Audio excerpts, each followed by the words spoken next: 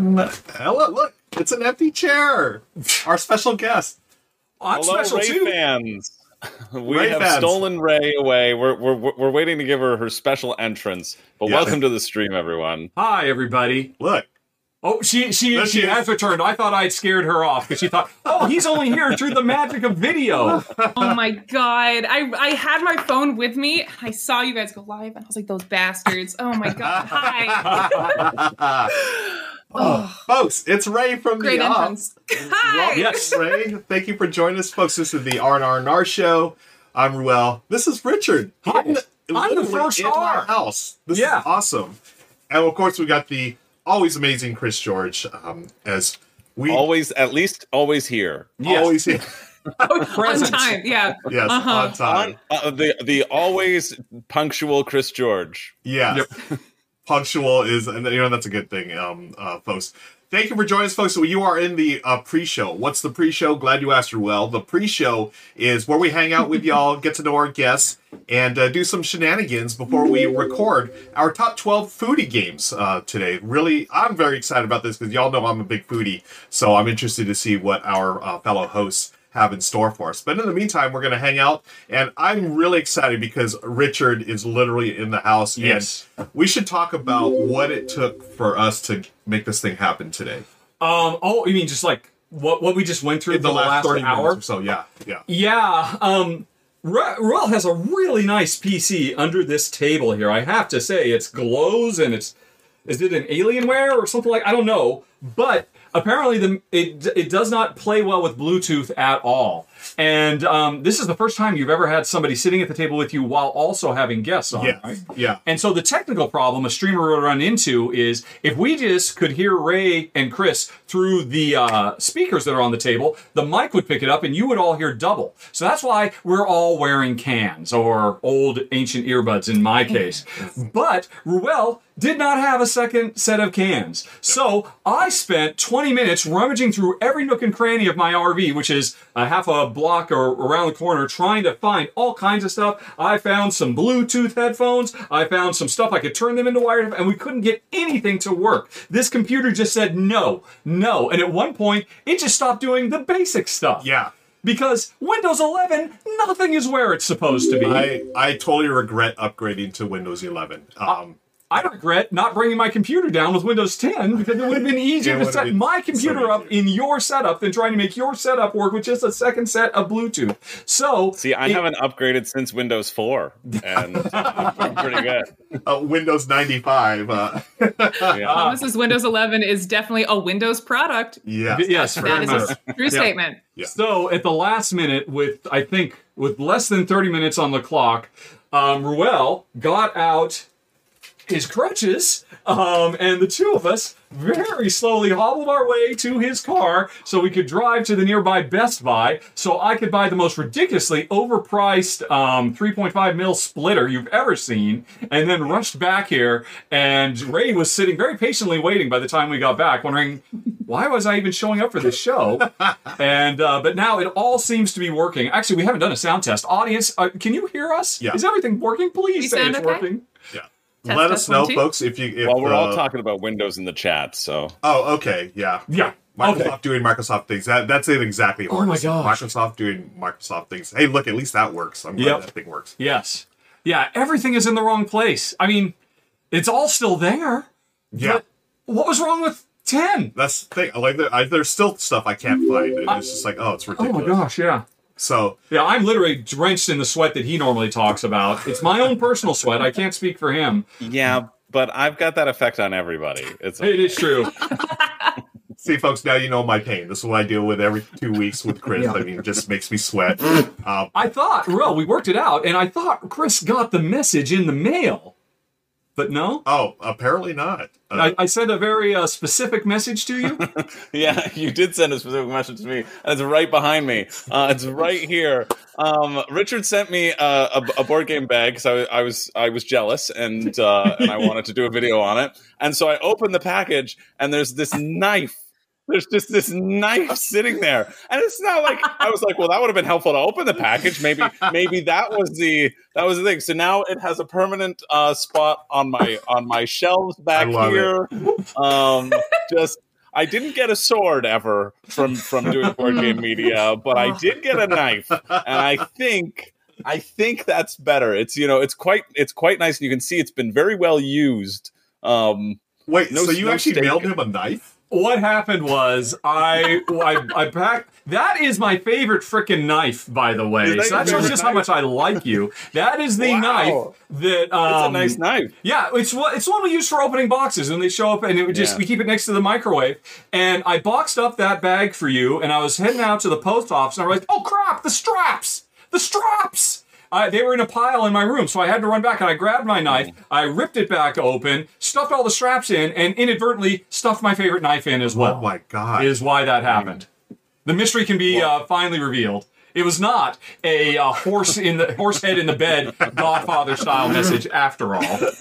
Yeah, a likely story. It did, yeah. I've been working on that cover story for a while. Yeah. I gotta say, Bloody points out something that I thought but didn't want to say, which is microwave knife. I love how you were like, and of course I keep my knife by the microwave. You said that like that was like, that's where everyone keeps their knives. Wait. It was such a bizarre detail. Am I wrong in that? Yeah. Yeah. Where does Why everybody by the microwave? Where's everybody You're keep their opening microwave packages knife? in the kitchen? If not by the microwave. We have knives, but not next to the Fascinating. microwave. Yeah. In the microwave? I keep mine in the microwave. I keep mine. Oh, You just like to gamble with it every time. Maybe I'll forget what's in there one that's time. It And makes it just, exciting ooh. when you're heating something up. You're trying to open a portal to another dimension, and you keep trying to throw stuff in there. It just never works. Oh my gosh. Yeah. Folks, this is the kind That's of awesome. entertainment you're going to receive for the next 30 minutes, and then we're going to go into the top Let's go 12 list. stop. Yeah, we are not going to No more stop. fun. This is awesome. We're We done. love having Ray here. Again, Ray, Yeah. thank you so much for joining us today. Hey, Dark Satanica says, ours is by the air fryer, no space by the microwave. Okay, Well, that's in the neighborhood. fair enough. Air fryer, It's in the microwave. neighborhood. I think Dark That's Satanica close and enough. I are very simpatico, which I never would have thought I'd say about a Yeah. dark Satan type person. Hama says, my knife block is by the range. Yeah, see, that's... Oh no, we're not fancy enough to have an actual knife block. No, this is just an errant knife. Because if you were to come to our house and you were to open our cutlery drawer, there's I don't know how many different mishmashes of spoons and knives and forks and everything. I hear you. And yeah, that is an orphan knife. That knife lost its family many moons ago, and now I'm glad it's found a new home.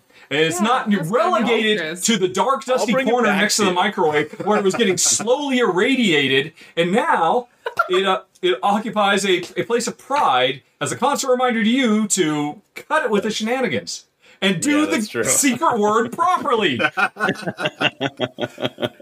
And Chris, I was just thinking, like, how are you do going the to bring it secret back word to... properly? I say the secret word once. He Whenever does. we have a secret word, I will say it once. And it's not my fault if the audience isn't paying attention and happens to hear things that may sound like the secret word. Yes. Chris, how are you going to bring this knife back? I mean, somehow Richard managed to mail you a knife over international borders. Exactly, into Canada. And Yeah, how is he going to bring that's it back impressive. now? That seems Yeah. sort of sketchy. I figured I'd just put it in my belt. oh, yeah. Oh, I love it. Security. I love it. That's hard. I love it. No one Yeah. will. Just confidence, right? Like, Yeah. I'd be like, "What's that?" I'll be like, "What do you think it is?" And just look at them and be like, "Oh, yeah, honestly, you go Go ahead. through it. You're fine. You're the least Protection. threatening person I've ever seen. You're completely fine. You could have a whole arsenal, and we wouldn't blink an eye." There we go. Nice. So somehow we're going to segue this into talk about food games, folks. Well, I mean, we are in the kitchen. We're in the... Hey, yeah. Nice segue. There you go. But we're going to save that. Nice If y'all have segue. any questions for Ray, let us know. Oh, Chris. No. No. Oh, I said That would have been a good spot for a sticker audience. I'm sure there were several appropriate ones to throw up at that. or Really. subscribing, because that just goes over my face. If you want to Yeah. see less, Yeah, That's how you right. can not see Chris. Yeah. Yeah. Yep. So Richard is on the road. Yes. Obviously, he's here in my home right now. I'm very excited to have him. Very happy to have you here. You and Jen had just started your trip. Yeah. How's it going so far? Oh, it's going great. We're having a fantastic time. We left, gosh, I think it's coming up close on a month ago. Oh. I think. Yeah, we're in November now, right? Yeah. So our first stop was at the Funicon Game Convention in Eugene, Oregon, their first ever. It's just a small little convention. I think they had like 200 or 300 people show up, and it was fantastic. Had a great time, and it was so successful. They are now going to be doing it again next year. Oh, that was actually really cool. Chaz Marler of Watch It Played, he was there because apparently he lives in the area. I had no idea he lives in Central or Western Oregon. Cool. And apparently in his day job, he does some kind of programming or something like that, web back-end programming, because he made this really, really cool interactive tool for the audience where he and I sat up on the dais when this event happened, and he told everybody to get out their smartphones and go to a special web page he'd created. And then he was running it. He was asking me a series, 50, of the hardest board game trivia questions you have ever heard in your life, with multiple choice answers. And I had to answer every single one. And when I did, everybody in the audience answered not what they thought was the correct answer, but whether they thought I was right or wrong. Oh. And then whoever was most simpatico with me ended up, there were like a bunch of prizes that were given out. And that was really cool. That's cool. Yeah, it went off incredibly well. And it was just a good convention also. And then we continued south. We spent a couple weeks at my sister-in-law's place up in the Bay Area. And that was a good time. We hadn't really hung out with them in years because, of course, we've been back for half a decade, but we've been gone for over a decade in Europe. And then we just continued to slowly work our way down here. In between there and here, I swung by... first we went to Reading before we hit San Francisco, because that's where my long-lost half-sister lives. Oh. You remember, it was just a year ago we learned of her existence. Wow. What? Yeah. Oh, you didn't know that? I have one of those too. Oh, is that happening to you also? Yeah, I also have a long lost half sibling. Yeah. Are they in Redding, California? Because that would really be freaky. They're not. Is it if the their same name is one? Tammy, that means we're related. But probably not. Yeah, but anyway, so I met her in person, and we went out to dinner and hung out with them for a little bit. Then we hung out with the sister-in-law. Then we continued south, and I met my cousin, who I've never met. He was born when we were living in Europe. And so I'd never met him, and we swung by his neck of the woods, met him and his family, spent the night there too, and then we kept on coming down, and we just pulled in last night. Pulled up in front of this guy's house. The house is dark. Nobody's here. I told him we were coming today. Yeah. And we're like, well, I guess message received. All right, let's drive and around the corner. And like an hour later, you said, oh, I'm sorry, I just got out of the shower. Yeah, like, how long was this shower? So, and then we're here today. After this, we will continue south. And we're going to spend a couple nights in San Diego, and then we will cross the border and over the next 3 or so months drive to the southern tip of Baja, Mexico, and then back up. And then come back up through Phoenix, where we will hang out with Dan King, the Game Boy Geek, for a while, and then swing back around to Vegas for Dice Tower West in March, and then we'll be home. Probably all told 5 or 6 months on the road. Wow. So, folks, Dice Tower West, that's in March. So you've got a couple of months on the road.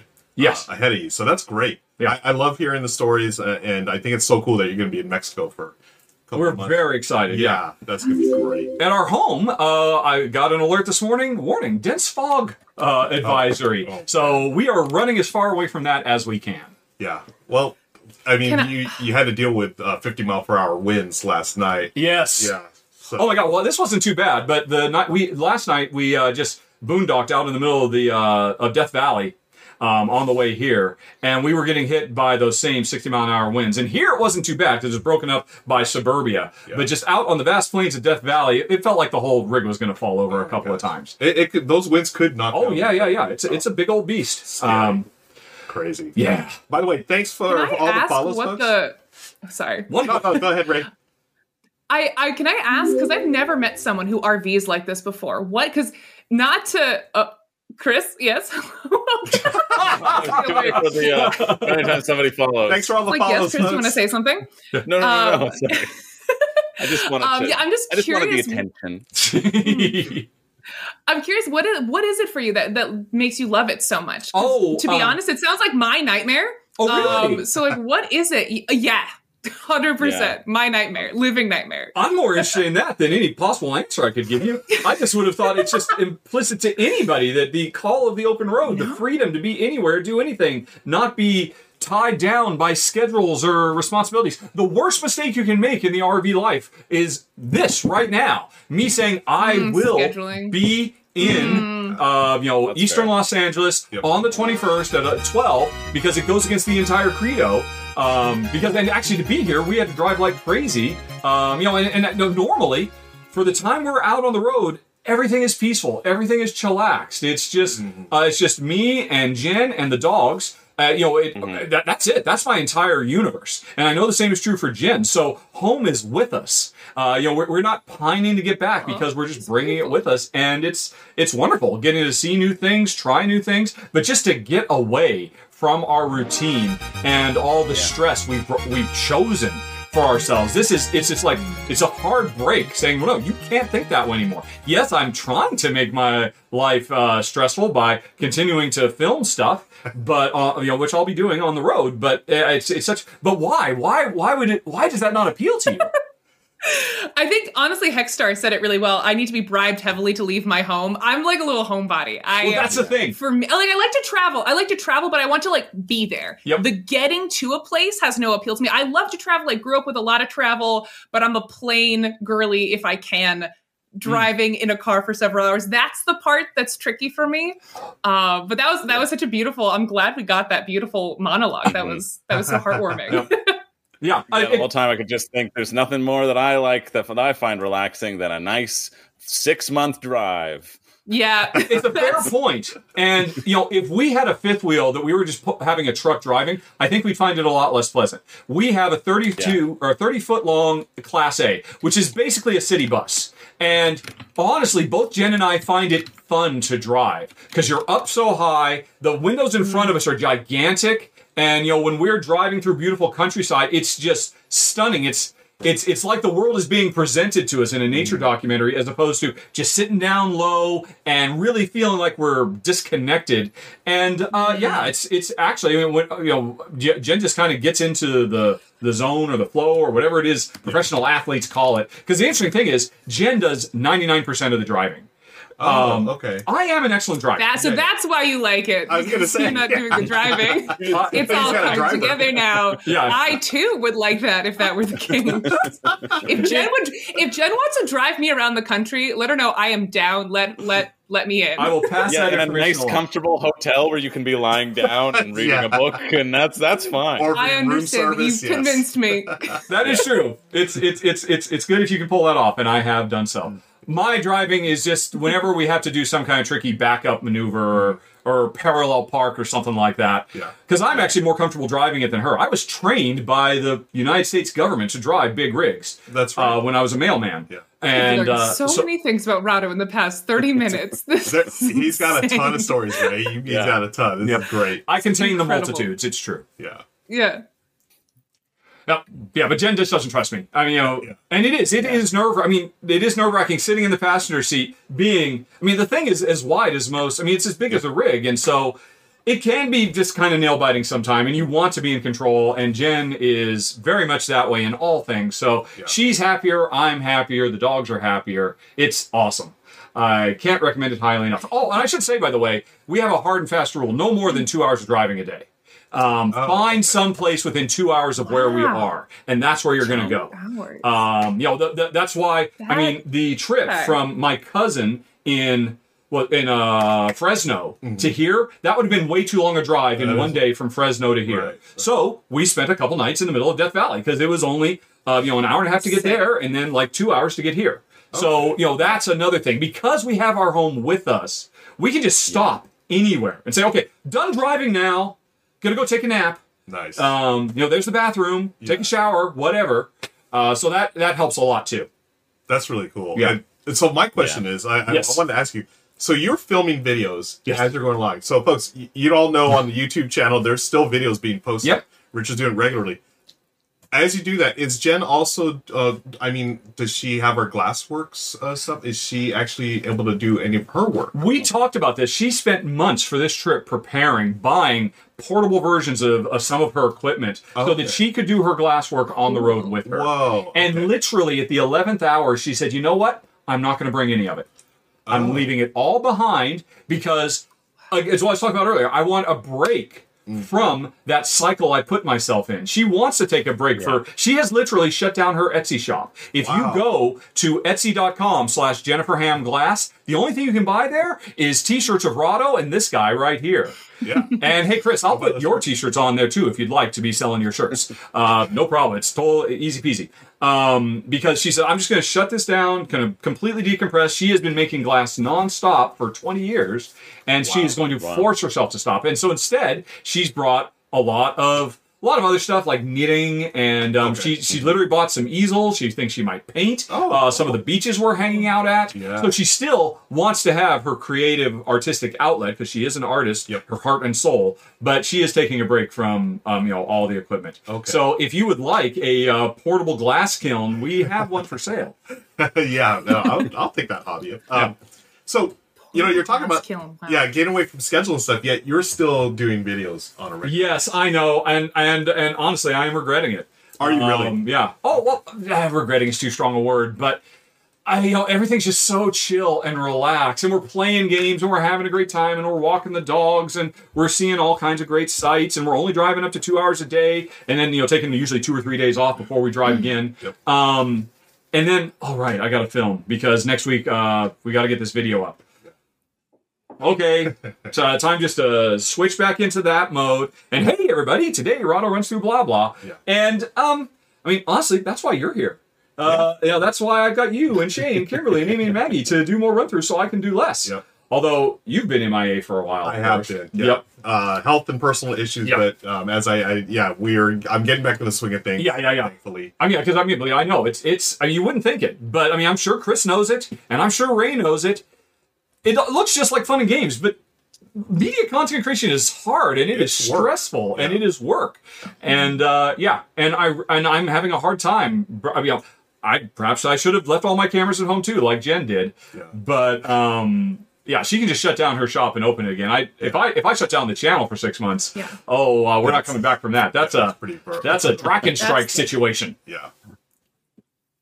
So. Yeah. But anyway, it does sound lovely and relaxing, Rado. And I'm thrilled for you that it does sound lovely and relaxing. I'm thrilled that you're having such a lovely time. Thank you. I am too. But enough about me. We have another guest. Yes. Let's talk to Ray. Get to know Ray a little bit better. Folks, that's what all the people are here for anyway. Exactly. Yeah. They've been very patiently. We've heard Rado shtick a million times.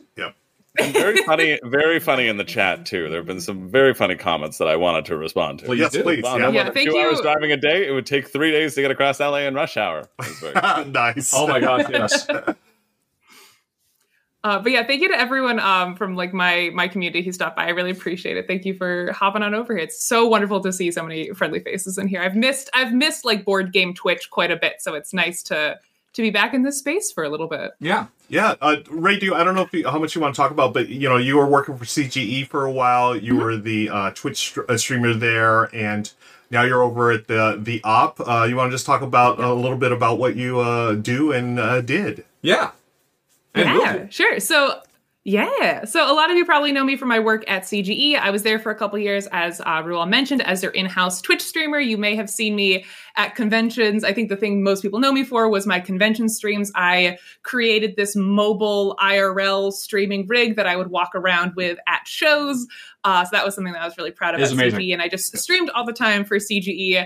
And I was looking for a little bit of a change. So I've now switched over to the op, which makes a ton of amazing party family games. And also they're kind of getting into their hobby era in 2024, which is part of why I made the switch when I did, because I love a party game as much as anybody else. I love the co-brand stuff, but hobby is really where my heart is. And when I spoke to some folks at the op at Gen Con, hearing their lineup, I was like, all right, now's the time for me to come in as they're really digging their teeth into hobby stuff. We've announced 3 hobby games in the last 2 weeks, and it's been crazy, and I'm really excited to be there. My official role over there is digital content coordinator, which is a hodgepodge of social media. So if you ever talk to us on social media, that is me. And then also doing video and content stuff like this as well. So a little bit of my old job plus some new stuff. Wow. Can you break any exclusives on the show today? Ooh, I don't have any exclusives, but in case you missed it, we've got tons of hobby stuff coming up. We just released the art project in the US. It's very good. Very good. Yeah, in my mind, that sort of delineates our sort of like start of like our hobby girl era is the art project, because it's been so well received. It was such a hit at Essen. It's finally available in the US. That is a cooperative game where you are reclaiming art that has been stolen by this ominous organization called the White Hand. It's a really good, simple cooperative game, but it's actually quite challenging. So it's like that perfect combination that you like in your co-op games. We announced that our game Aqua is going to be coming in Q1, I believe, of next year, which is a little tile-laying, ocean-themed game from the same father-son team that did Heat, Pedal to the Metal. Oh, wow. Which is sick. Yeah, it's the same design team, so we're very, very lucky to have that.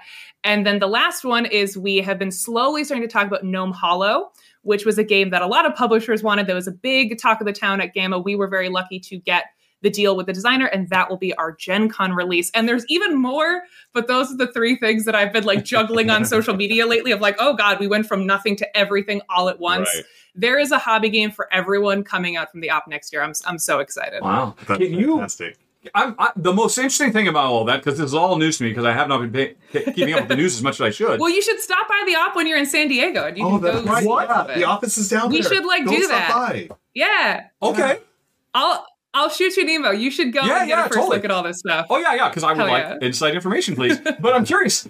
Okay, so you said, it almost sounded like there was an old-style Shane Black bidding war for this upcoming game, because all the publishers wanted it. Yes. How did the op get it? What was their... So that's actually a publicized story. Oh, okay. There is an article that was released by Mojo Nation like a week ago where the designer actually talks about this process. So I don't feel weird saying it because it's actually already out there in the world. And a lot of publishers won't talk about that process. Yeah. So I'm kind of happy to like pull down that curtain a little bit. So what happened with this designer was he brought it to Gamma kind of on a whim, got a ton of attention. Everyone was talking about it, and he very quickly got overwhelmed by people giving him pitches, giving him bids. And this was one of his first like non-Kickstarted games. So he just kind of shut down, and he went over to another booth, and I can't swear, but he was crap talking, being like, I can't, I'm overwhelmed. I kind of hate these publishers. It's too much.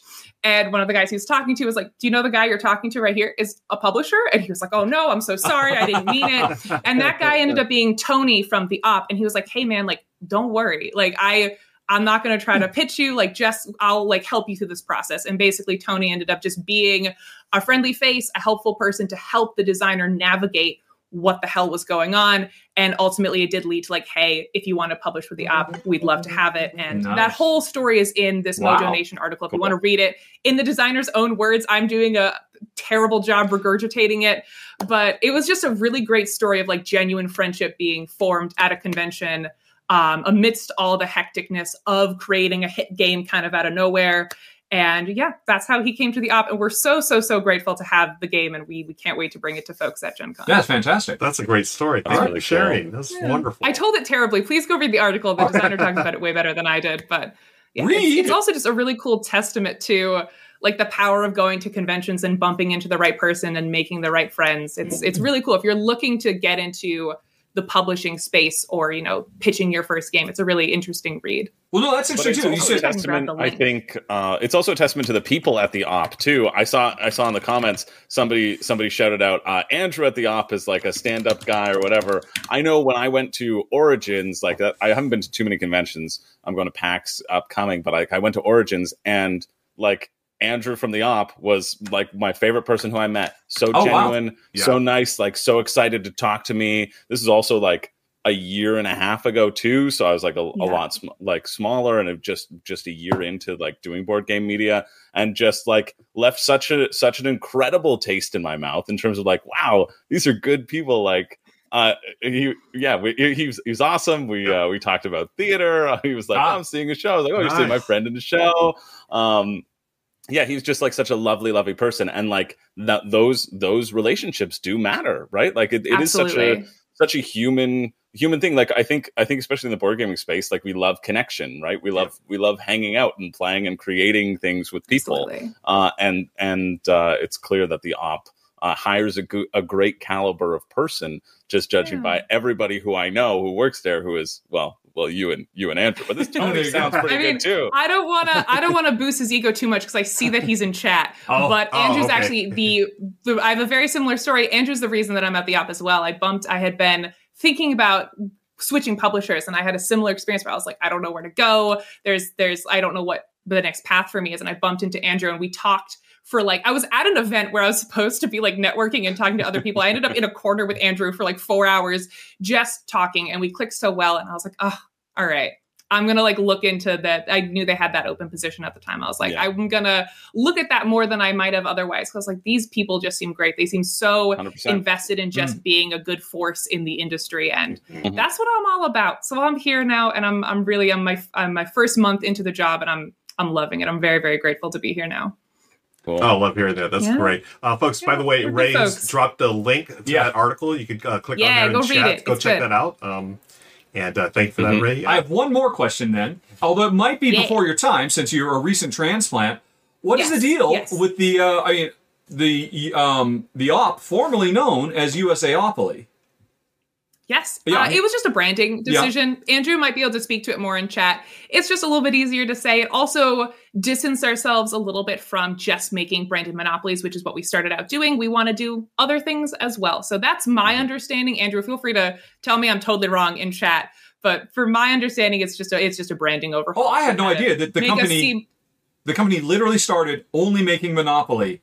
Things. If you ever speak to the CEO of the op, he loves to tell the story. The first game we ever made, he was like shilling out of the back of his car at at the Olympics. I think 1 year in San Diego, it was an Olympic version of Monopoly. That was the first. Was it unbranded? Game that the op made? Was it No, it was. Oh, I don't know the details. I believe it was.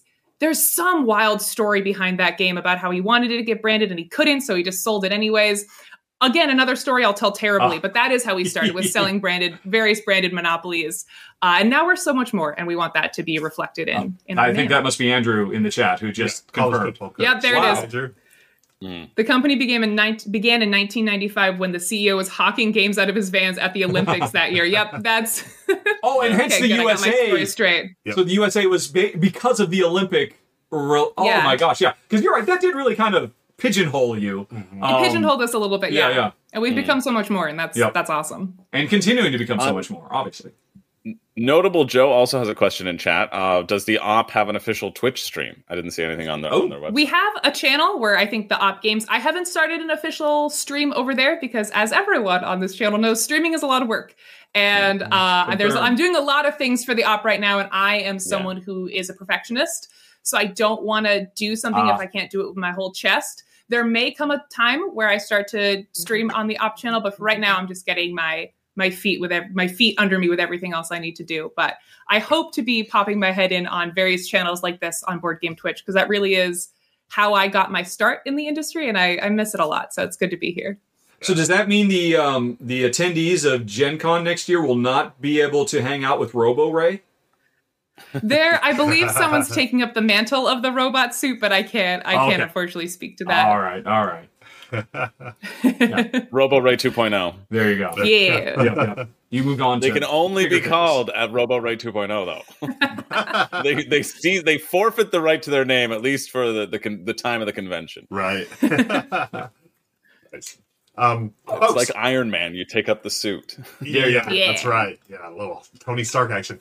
Folks in chat, any other questions? Feel free to drop them in chat. We've got a few more minutes before we get to the top 12 portion of the show, where we're going to actually record for YouTube top 12 foodie games coming up in a few minutes. But we're so happy to be here hanging with Ray from the op, and drop those questions in chat. We'll be happy to get to them. Are there any more events coming in? Has anybody spent any points to make us jump through hoops? Oh, I haven't checked, so let me check that. I saw this or that early on. I love this or that. Okay, why don't we do that? No better way to get to know somebody than to query them about all kinds of meaningless trivia. Yeah, why don't we do that? Gimme. Channel points. We've got this or that. Where are you? Where is this thing? That's not... Go to Stream Manager. And then one of those buttons on the right will give you a list of what's live. Expand this over here. All right, there you go. Raid channel, click that. You don't have them. Yeah, why isn't no? Okay, I'm gonna let you chat with them for a bit. I'm taking over. I'm taking control. Emily and Things, thank you for the follow. Let's see. Actually, Talk amongst yourselves. So what we're gonna do, folks, is we're gonna y'all have spent some Rado channel points to do a this or that. We're gonna need your help, friends in chat. Give us 2 things: peanut butter, jelly, worker placement, or towel lane, and we're gonna give you our answers. We're gonna pick this or that. We've got a couple of them here, so we'll go a couple. Yes, yeah. So we have to do a double this or that for Goblin requesting it now and Sea Otter requesting it last week. Yep. We will mark them as complete. We will save the Ruel Wanks for depending on if we have time or not. Yep. But Ray, peanut butter or jelly, just to get it going. Oh, that's the cursed choice because I'm allergic to one and I hate the texture of the other. So I guess I'll pick jelly because it won't kill me. Jelly? Oh, you're allergic. I'll pick jelly because it won't kill me, but I'm weird about food texture. It's too gooey. I don't like it. Really? Oh. Yeah. Neither. They're both out. Does it make you feel They're like you're both eating outta fish here. eggs or something like that, or? Yeah. I can see that. God, I never conceptualized it like that before, so thanks for that. You're welcome. Where's all of this? No, I just made it worse for you. We got roll and write or party game. Oh, all right. Okay. Oh, there's a bunch. Oh, I'm of sorry. them, I didn't obviously. mean to cut. No, you're I'm so good. sorry. I didn't mean to cut off. Here, I'm not sure how this starting at the works, if top. there's like a formal cue or not. Yeah, we've got Cosmic Ben asking prequels or sequels. Prequels. Well, I'm still on roll and write and party games. Oh, We'll okay. get there. We'll get there. Ray jumped the That's queue. what I'm thinking about. I'm sorry. I ruined it. I'm It's thinking my about fault. All right. No, getting I'm dark saying Well, honestly, I think you and I are probably the only people who really care about that anyway. Oh, that's so bright. Prequels Sorry. and sequels. Yeah. Okay. I'll go prequels. Yeah. Yeah. Although The Last Jedi is still the greatest Star Wars event of all time. Oh, he went there. Oh, Folks, yes. I'll go there 7 ways to Whoa. Sunday. Wow. The only thing that maybe supplants it is Andor. Andor number 1, Last Andor, Jedi number yeah. 2, and everything else tied for distant. or third. like an episode of 24. Oh, That's there what you it go. felt like. I like that. That's actually a real. Okay, this is this and that, but Chicken Free Cage says, not a question, Ray, your curls look so nice, OMG. I thought that was I love you, that's chicken. right. Thank you. Cosmic Ben says, Ro, what sorcery do you use to have such a luxurious beard? Thank you, Cosmic Ben. There is no sorcery involved. It's just all natural. all natural. All natural. All natural. Yeah. Yeah. Oh, Hey, just in time for Thanksgiving week. yeah. Turkey or ham, folks? Ooh. Ham. Turkey. Turkey. Ham. Oh, dang it. Turkey, turkey. Gobble, gobble, folks. How far are we down here? I don't know. What do you? There you go. Okay, we did prequel. All right, yeah. Salty or sweet? Sweet. Salty. Salty. 100%. I'm Love me a totally salty copying that. I snack. love salty sweet stuff. How's this even hard? I'll go salty. Give me a Wow, sweet I'm little all salty alone. chip. Yeah, I love chips. All the ice cream for me. Yeah. Oh, Oh, man. okay. Here's the actual board game question: Feld or Uwe? Rosenberg or Feld? Uwe. Uwe of Academy Games? Wow. All right. What an odd esoteric Wow, choice. it's full. Okay. There's a deep cut for you, folks.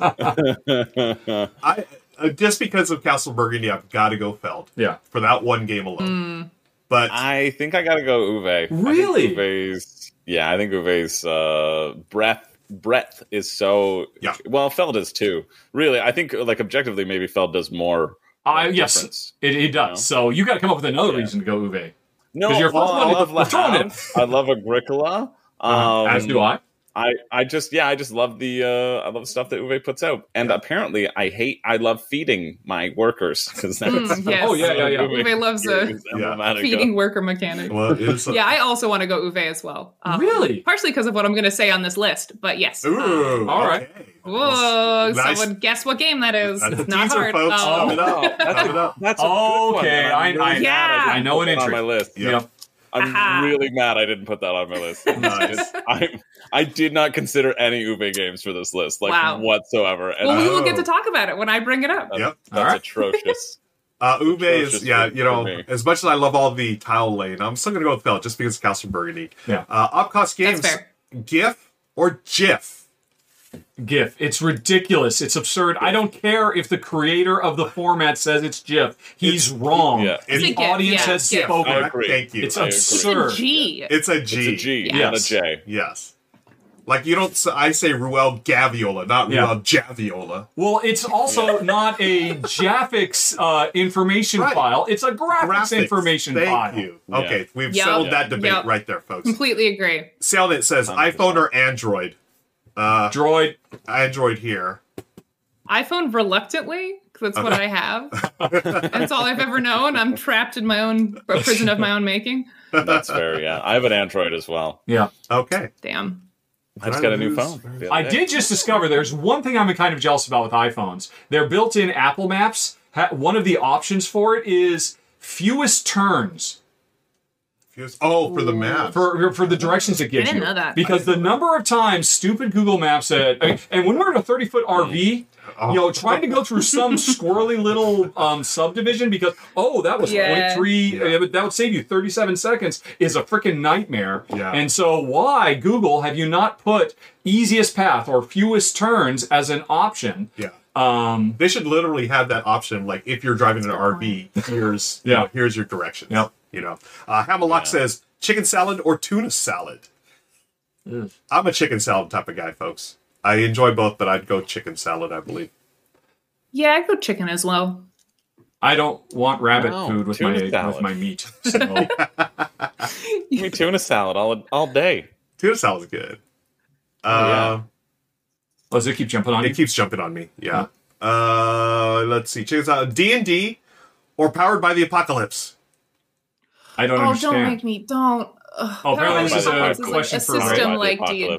Yeah. I'll go D&D. Okay, I don't. This is so hard for me. It's so hard for me because I love D&D. I really, really do. I DM a lot for D&D. I like being dungeon master. That's like one of my favorite things in the world. But I have been playing in a lot of Powered by the Apocalypse stuff lately as a player. And man, as a player, those systems are so fluid simple. And so open. And I'm such a chaotic role player. When I'm at the table as a player, I like to just go completely rogue. And that system caters to that more. So I'm going to cop out and say play Powered by the Apocalypse, DM D&D. That's my answer. Oh, okay. Which of the two would you recommend for first timers? Recommend Powered by the Apocalypse, 100%. D&D really? has such a learning curve problem. Okay.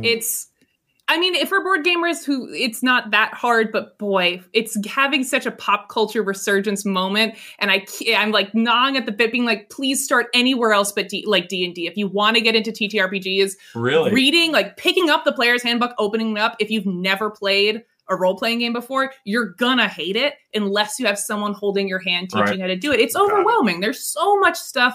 When I DM, I cut out a ton of mechanics. I'm like, we don't need these. But new players don't know how to do that. So pick a rules light TTRPG system when you're learning, please. You'll like it so much more. And then you can do D&D and fight beholders and stuff once you get used to the concept. Sorry, I could talk about this forever. That's great. I'm so sorry. Very passionate about this. I'm 100% with you. Yeah. Okay, cool. Yeah. I'm glad. Wow, okay. Okay, Chris, your time to shine. Roll and write. You've had 5 minutes to think about this. Roll and write or party game? I got to pick both. Easy. Not allowed. I couldn't pick too much stress. Roll and write for sure for me. Ooh. What?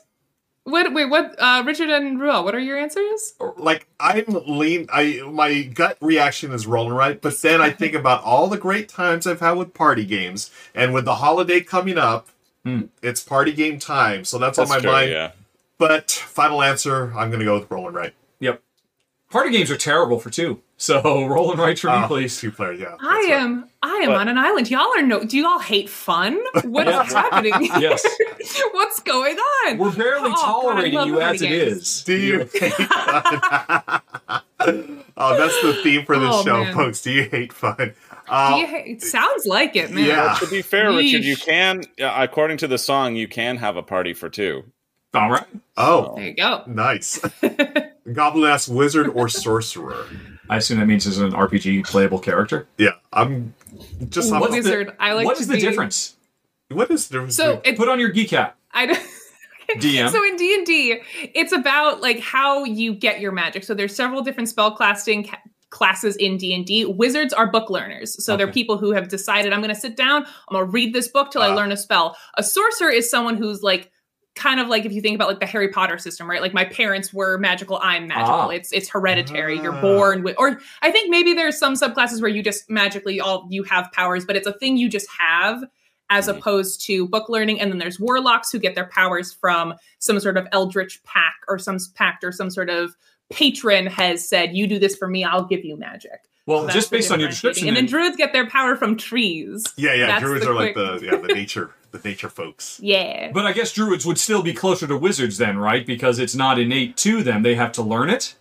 I don't know. That's beyond me. All I know is that it's like their devotion to nature gives them magic. I bet they got it out of a book. You need that connection, right? You need that connection to the like how many you don't see druids sitting reading a book in the forest. No, they're touching the trees. I think it's more like sorcerers. It's like this like because of their who they are and what they do, they are given magic because they're devoted to nature. Okay. Well, I gotta say, down with chosen ones. I'm all wizard. I'm 100%. No, me too. That's why I picked now. wizard as well. Yeah. And those sorcerers can hit the bricks, pal. Yeah. Hey, Mrs. Gab picked sorcerer because you're going sorcerer? Seems like less homework. Less homework. I just have it. Chris. You have to earn it. What? Okay, yeah, I can just have magic powers, or I just like have to spend hours and hours learning it. No, I'll just take the magic powers and then spend those hours playing board games. Thanks very much. Mrs. Gab 2020 asks Meeple or Mookie. This is directly for Richard. Oh my god. He just met our pugs, Meeple and Mookie. And, and they are a handful. They can only pick one. You can only pick one. I'm going to have to go. The other one is getting adopted. Now I'm sad. It's leaving Ruel's house. I believe the bigger one. Which is Mookie, I believe? Yeah. Mookie's the bigger one. Yeah. Mookie and I bonded. Yeah. Meeples, she needs time. Yes. Yeah. Sea Otter, folks, Halloween or Christmas? I'm a Christmas guy. Yeah. Halloween. Oh, Halloween. Candy for a day or presents that you'll cherish for years? No brainer. Yeah. Yeah, they're both real good. They are great. My gut says Halloween, though, because candy for a day. I'm in for candy for a day. It's societally acceptable to scare You realize your gift at Christmas could be candy. So Christmas ticks your Halloween box implicitly. It could, but it's probably not gonna be. It's gonna be crappy like peppermint candy. Nobody wants that. Yeah, and it's probably gonna be like a sweater or socks or something that I now could have. You'd much rather have a mouthful of candy corn. Gotcha. Yeah. I don't know if you have that in the Great White North, the candy corn. We do. It's just as awful here. Cosmic Ben says, breakfast for dinner or dinner for breakfast? I'm going to say this right up. I love breakfast for dinner. Give me some pancakes. Too. It's one of my favorite things in the world. So breakfast for dinner. That's it. I don't even care what anyone else has to say. Breakfast for dinner. I do actually agree. It's the objectively right answer. That's fine. Thank you. And honestly, we do that a lot on the road because with a little propane stove, the easiest thing is just to fry some eggs and bacon any time of the day or night, rather than having to do something a little bit more elaborate. That does sound like heaven right there. Yep. That is well, and nobody's gonna wake up and first thing go, I'd love a delicious hearty stew. Like no. There's one exception: cold leftover pizza. Obviously. Oh yeah. No. Oh My mom does that. It doesn't make any sense. No. For breakfast? Yeah. Cold pizza. See, Michelle Michelle doesn't like that at all. Like I love cold pizza. Yeah. Yeah.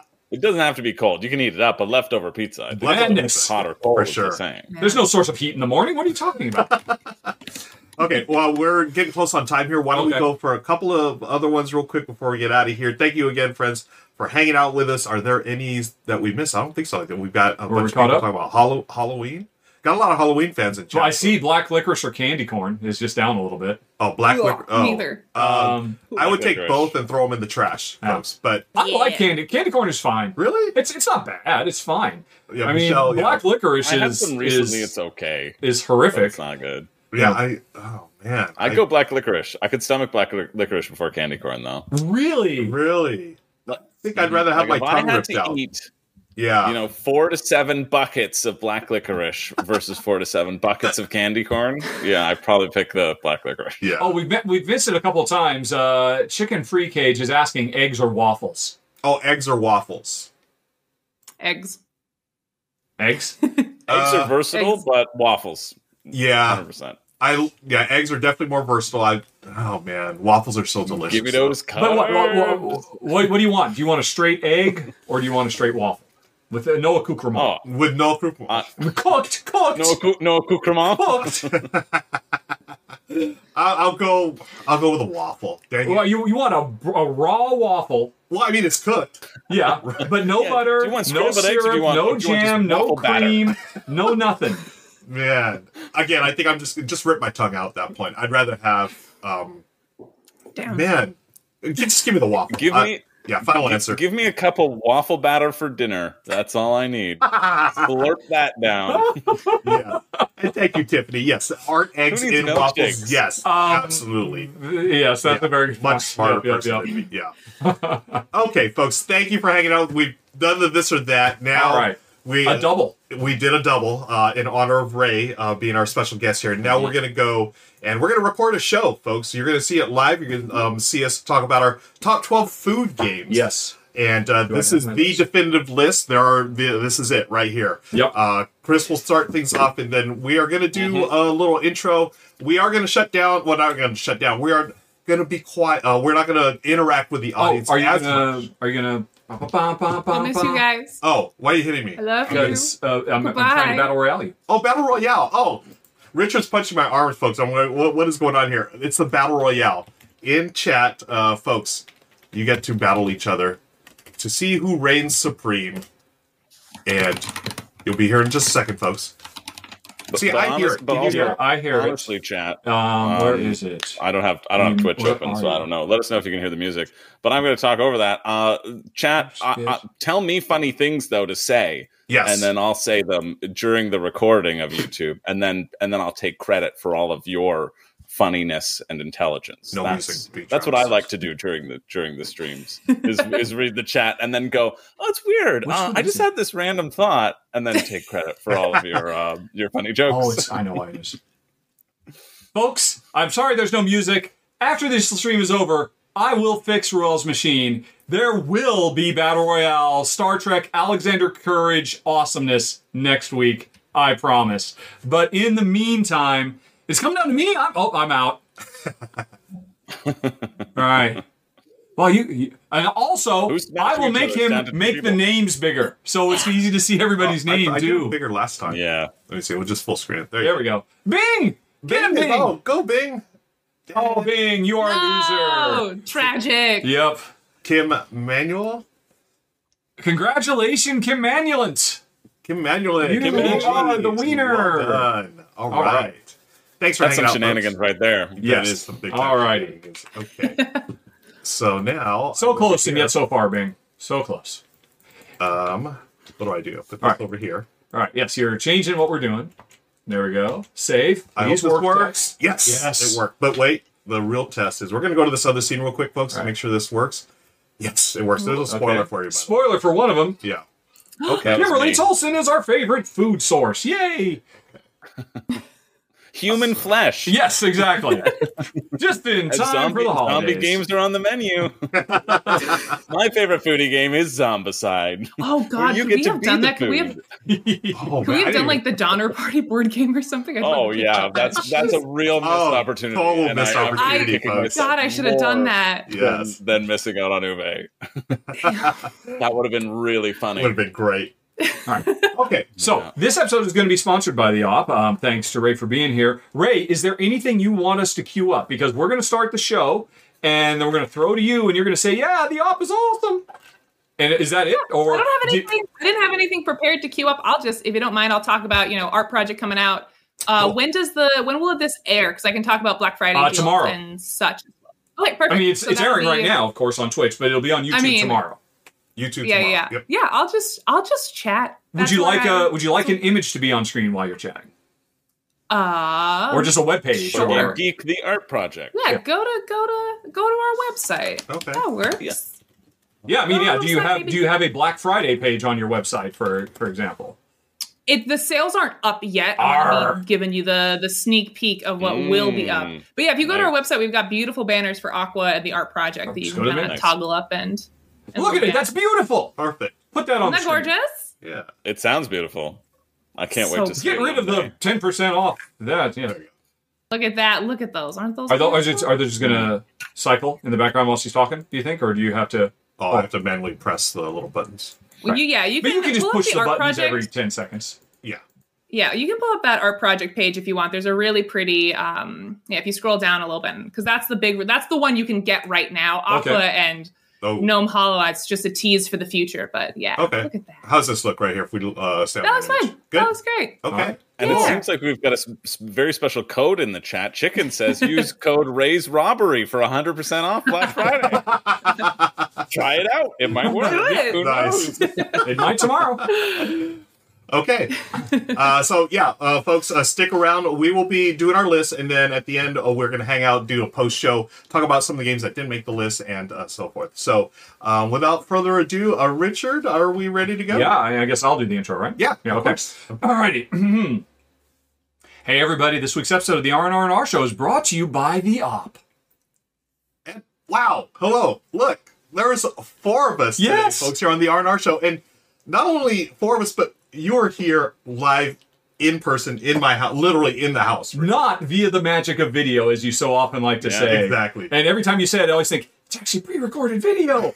I mean, but yes. But it's still magical. Not Yeah, it is magical, Yeah. but not as being as magical as being stuffed into Ruel's very cozy, let's say, Small. filming room. Yeah. My wife and I, we are on the road driving from the Pacific Northwest to the southern tip of Baja, Mexico, and then heading back home. And if we were in LA, I had to stop for my favorite person in the world, and Ray, specifically. I'm sorry, I didn't mean to imply anything else. Yeah, that makes more sense. Yeah. Oh, well. Because it's not just me, folks. It's Ray from the Op who is sponsoring this episode. Hi, Ray. How are you doing? I'm good. Thank you so much for having me. I'm super honored to be here. We are incredibly happy to have you. Tell us about the Op. You're a recent transplant. You're in charge of the digital media, I believe? Yes, yeah. So my title is Digital Content Coordinator. Fancy way of saying I do social media. So if you talk to us on socials, that's me. And I also make video content and do various like streaming things like this. If there's a camera, I'm probably the one involved in it somehow. You can catch our videos that I make on TikTok and Instagram Reels and stuff like that. But yeah, I'm brand new to the company. I'm super excited. We were chatting before the pre-show that the Op is sort of in their hobby era in 2024. So This is like the perfect time for me to be joining this company, having come from like the hobby space in my prior work. So I'm super pumped to be here. Some of the stuff going on at the Op right now, we have so many things. I gave the full explanation during the pre-show, so you can check that out. But the highlights, in my opinion, are that the art project is finally available in the US. If you were keeping up with Essen coverage, this was a big hit at Essen. I think it was even on I think it was one of Ruel's most anticipated games of 2023. I went back and did my research before the stream. Nice. So you don't just take my word for it. Ruel was excited for it as well. This is our cooperative game where you are players who are trying to save art that has been stolen by this mysterious organization called the White Hand. So you're going around trying to reclaim this art that has been stolen, hence the art project. It's the art rescue team. This is a fantastic cooperative game that hits that perfect middle ground of being super easy to learn. The mechanics are very straightforward, but it's quite the challenge. You have to communicate really well with your other players. It's pretty hard to quarterback, which is one of my biggest pet peeves in co-op games. So I love games that have clever ways of sort of getting around that, which is fantastic. And yeah, this is out in the US. I'm super, super excited for that. And then depending on if this releases tomorrow, we will have Black Friday sales up. The Op.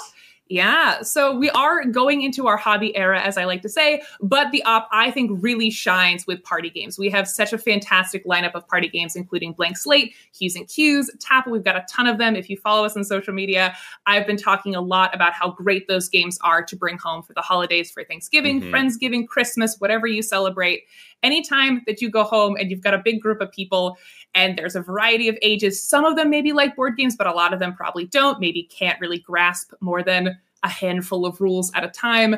The Op party games are such a great place to go for that. And we're having a big sale on our party games for Black Friday. It's buy one, get one, 50% off. So if you're looking to bring some games home for the holidays, I highly recommend. I've been playing Blank Slate at my family's Thanksgiving for like every single year since it came out. It's so perfect for like a big group of people with a variety of ages and skill levels.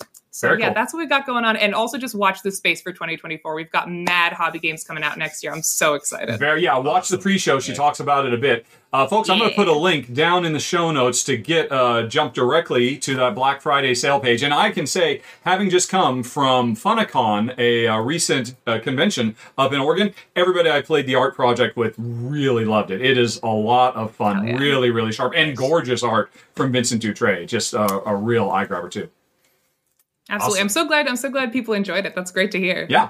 Yeah. All right. But what are we here to do? We are here to talk about our top 12 foodie games. Yes. And these are games that I've been really excited to talk about because I'm a foodie. I know a lot of y'all who watch these are as well. And I'm excited to see what everyone's come up with. And we talked a little bit on the pre-show. Again, click on the link below to see the pre-show.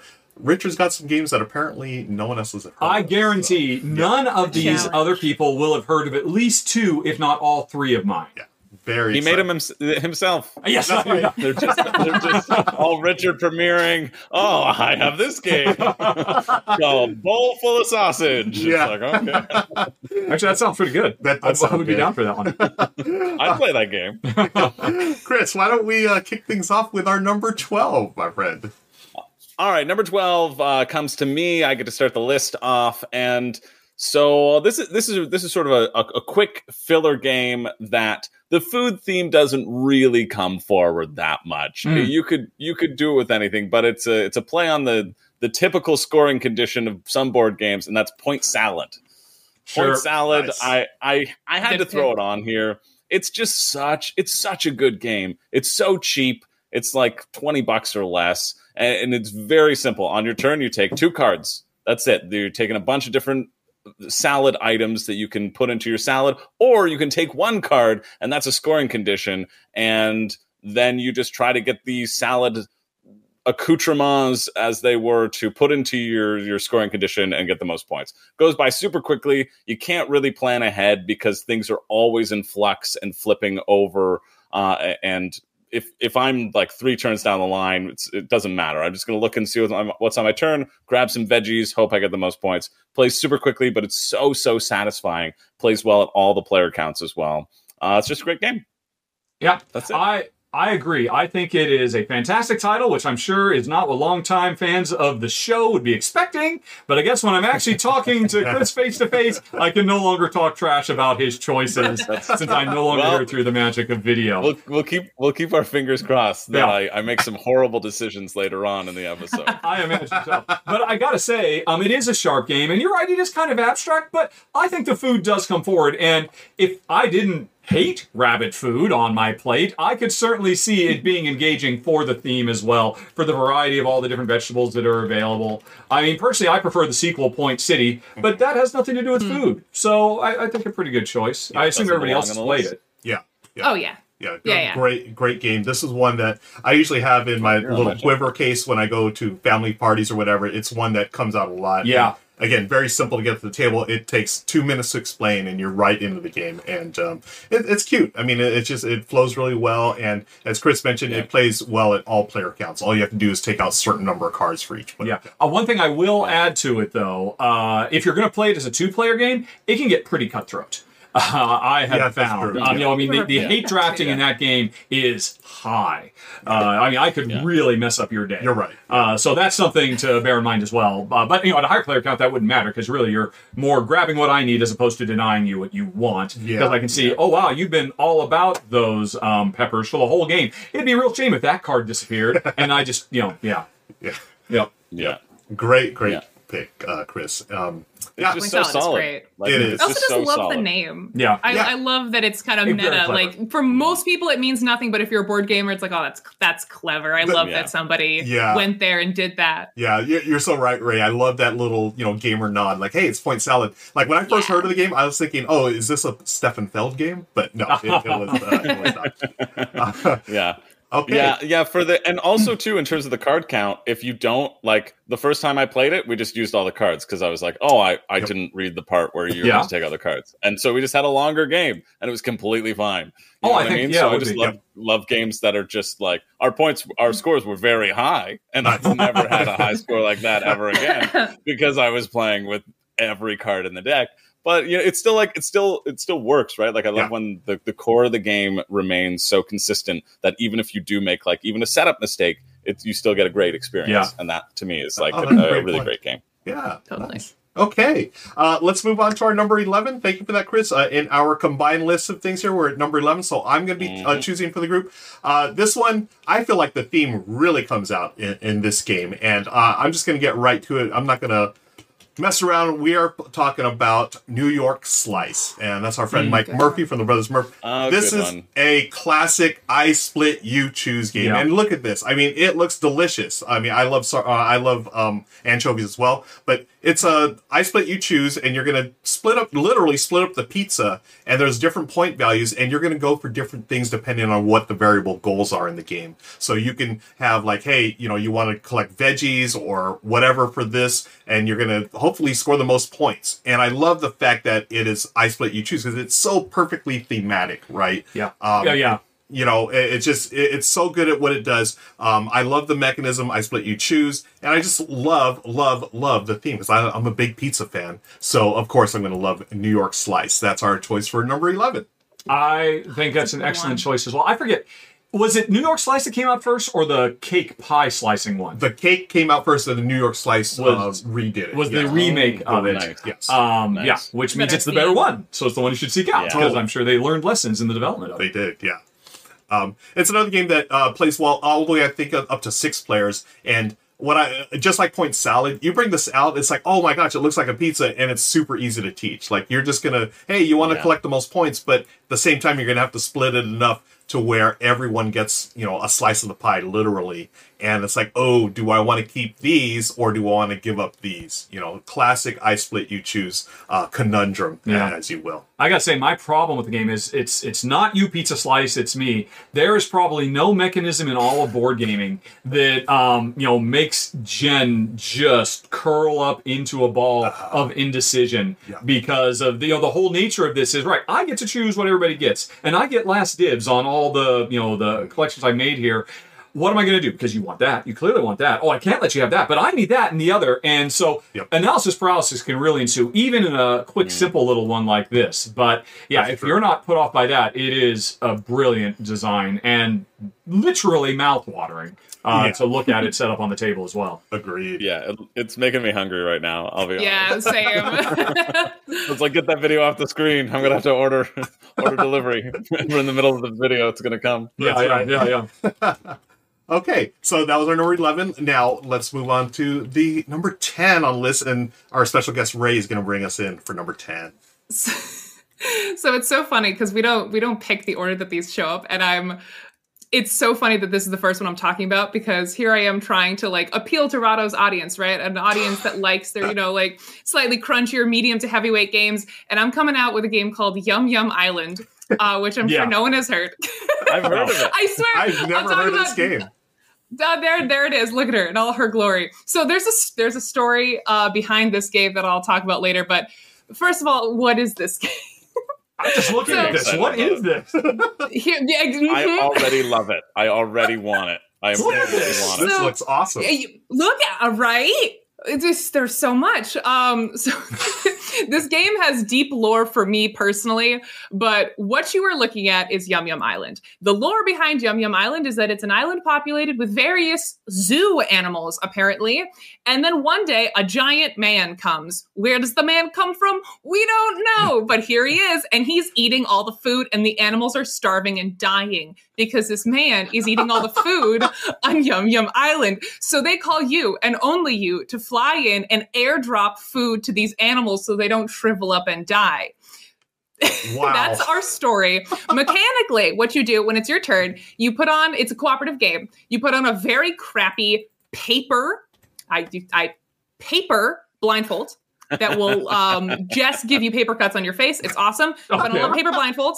And what you have to do is blindfolded. You have to reach into this like container of these little, you saw those little pink and green pieces. Those are the food. You're going to try, first of all, you have to navigate blindfolded to that tray. You then have to airdrop it into the animals' mouths. You cannot ever touch the table or touch the animals. You have to remember and memorize where their little open mouths are up to the sky. You have to remember where those are and drop them in. You'll roll a die, and that will determine whether or not your friends can help you or not. So sometimes it's everyone screaming slightly different variations of the same basic instruction at you, or it's everyone just sort of like holding their breath, not able to say anything, watching you blindfolded try to drop these cubes into the mouths of these animals.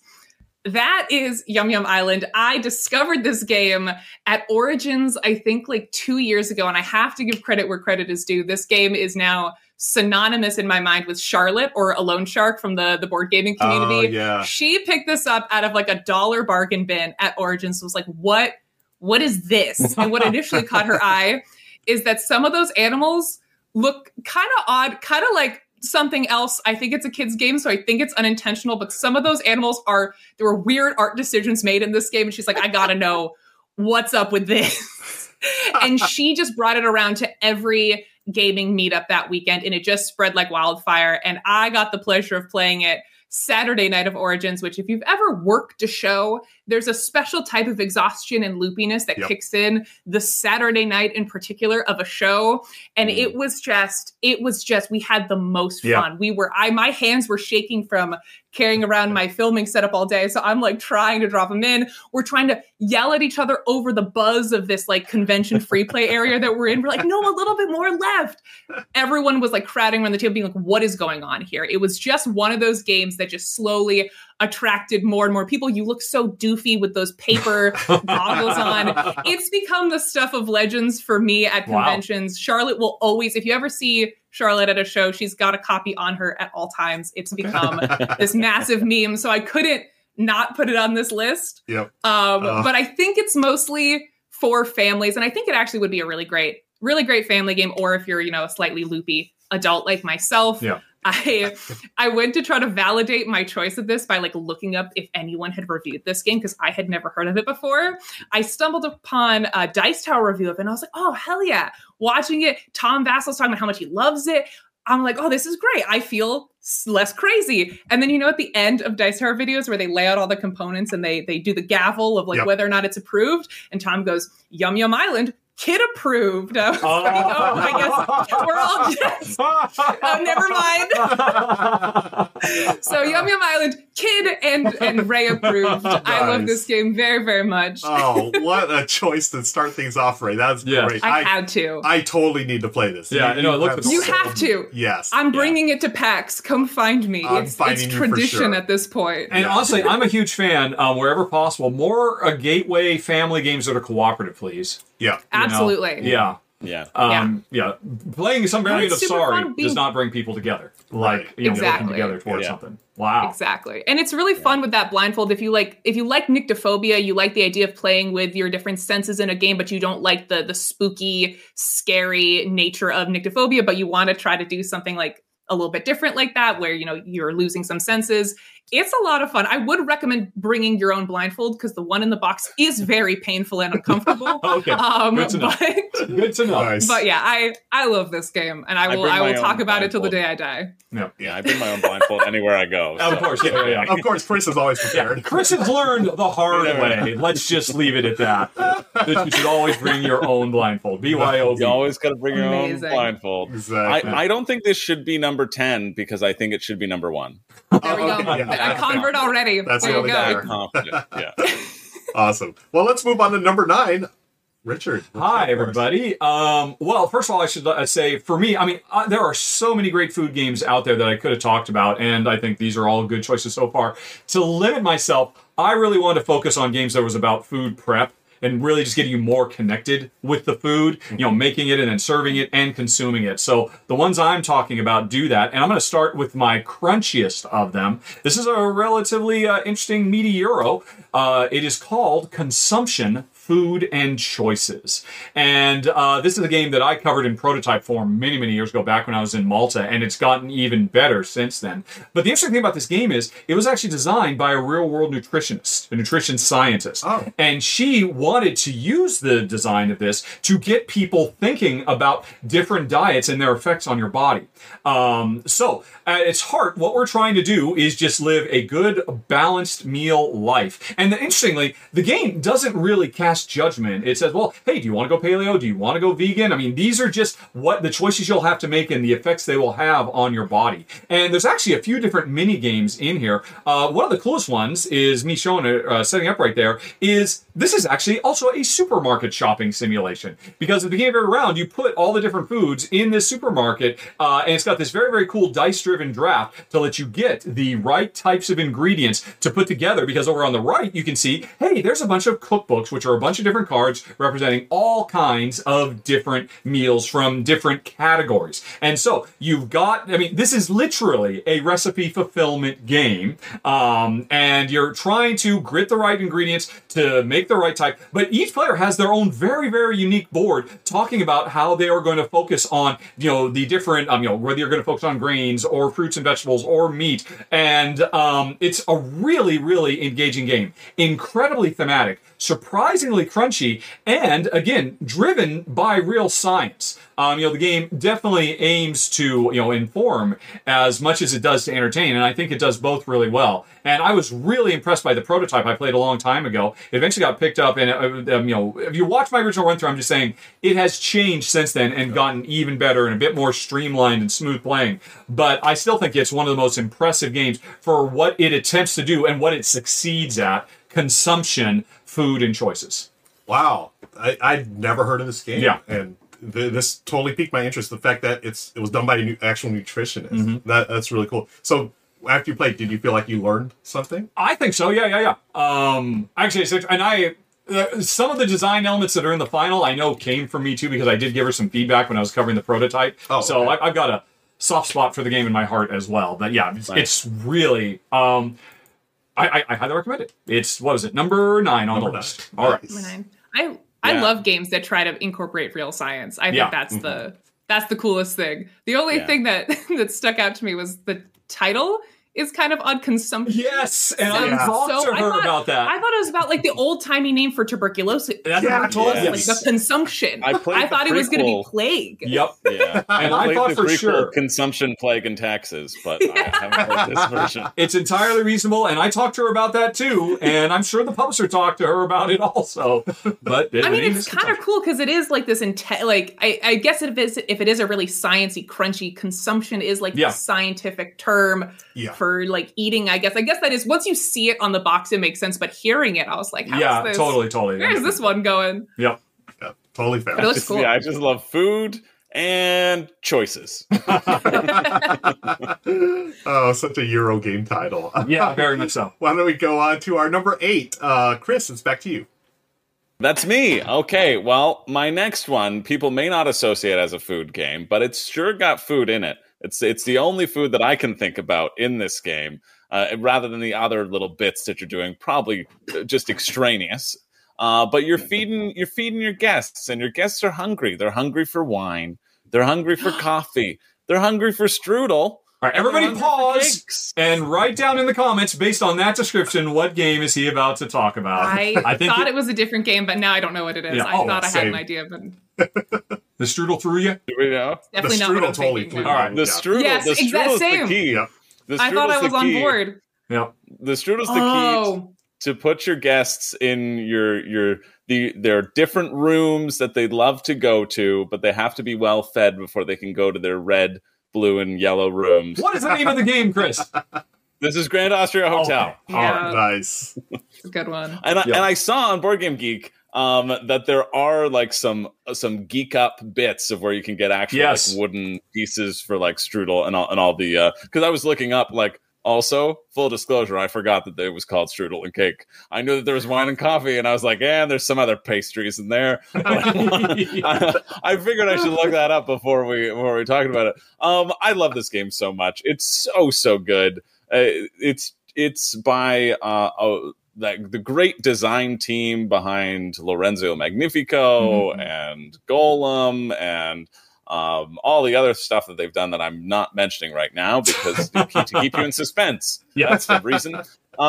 It's so fantastic though. You're competing to have the best hotel. You need to bring hotel guests into your cafe. You need to feed them by getting different resource cubes. And then you have to put them in their preference of hotel room as well, building out this grid. And what I think is really exciting about this game is how the actions are determined. You roll a bunch of dice, and you can take a dice, and that will determine your action. But the more dice there are in a category, the stronger that action is. And so if you roll 5 6s and 1 1, yeah, the 1 in any other game, you might be like, okay, I got to take the 1 first because there's 5 6s. I don't have to worry about the 6 action. But you may want the strength of that action instead of that one smaller action, you know? And so having that balance is what I think is so cool.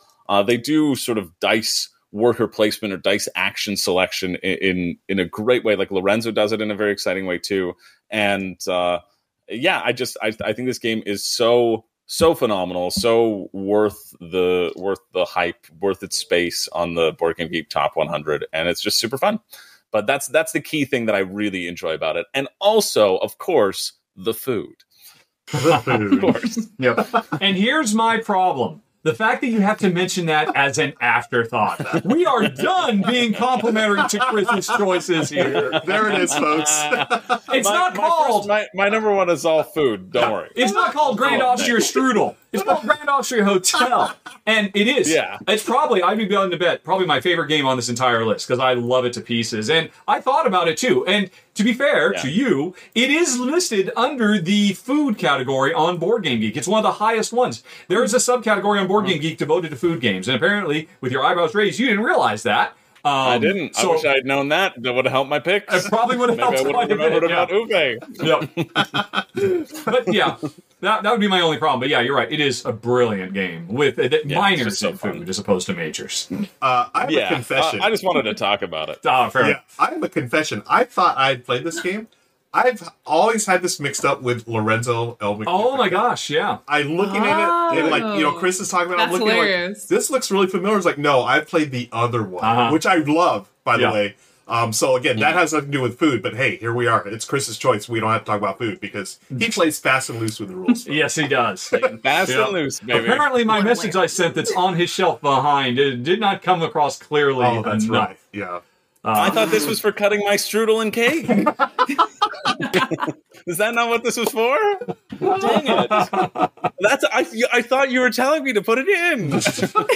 Classic Chris. Let's move on to our number 7. Okay. This is my choice, and all right. Once again, I'm going mainly for theme here. I'm really the theme of this really captures the essence of why I think it's for a food game. It is a game number 7 called Kitchen Rush. And that's how you choose a food game opposed to a food adjacent game. Yes. Folks, you're literally in the kitchen prepping, you're running a restaurant, you're prepping food for your customers. And what I love about this is it's a worker placement game, but those workers are, what are they called? Little sand timers. Yeah. So you place them in different spots and you only have whatever, 30 seconds, 20 seconds, whatever it is, to do your moves, and it's brilliant. I love how fast this plays, and it really does capture. I've never worked in the kitchen. I've done like some catering gigs and stuff, but nothing behind the counter there where you're prepping food. And I would imagine it's just as stressful as this. Obviously more stressful. Yep. But as Amy and Maggie did in their run through, you can see there's all kinds of things you do. You get the food from the pantry. You go to the burners. You've got your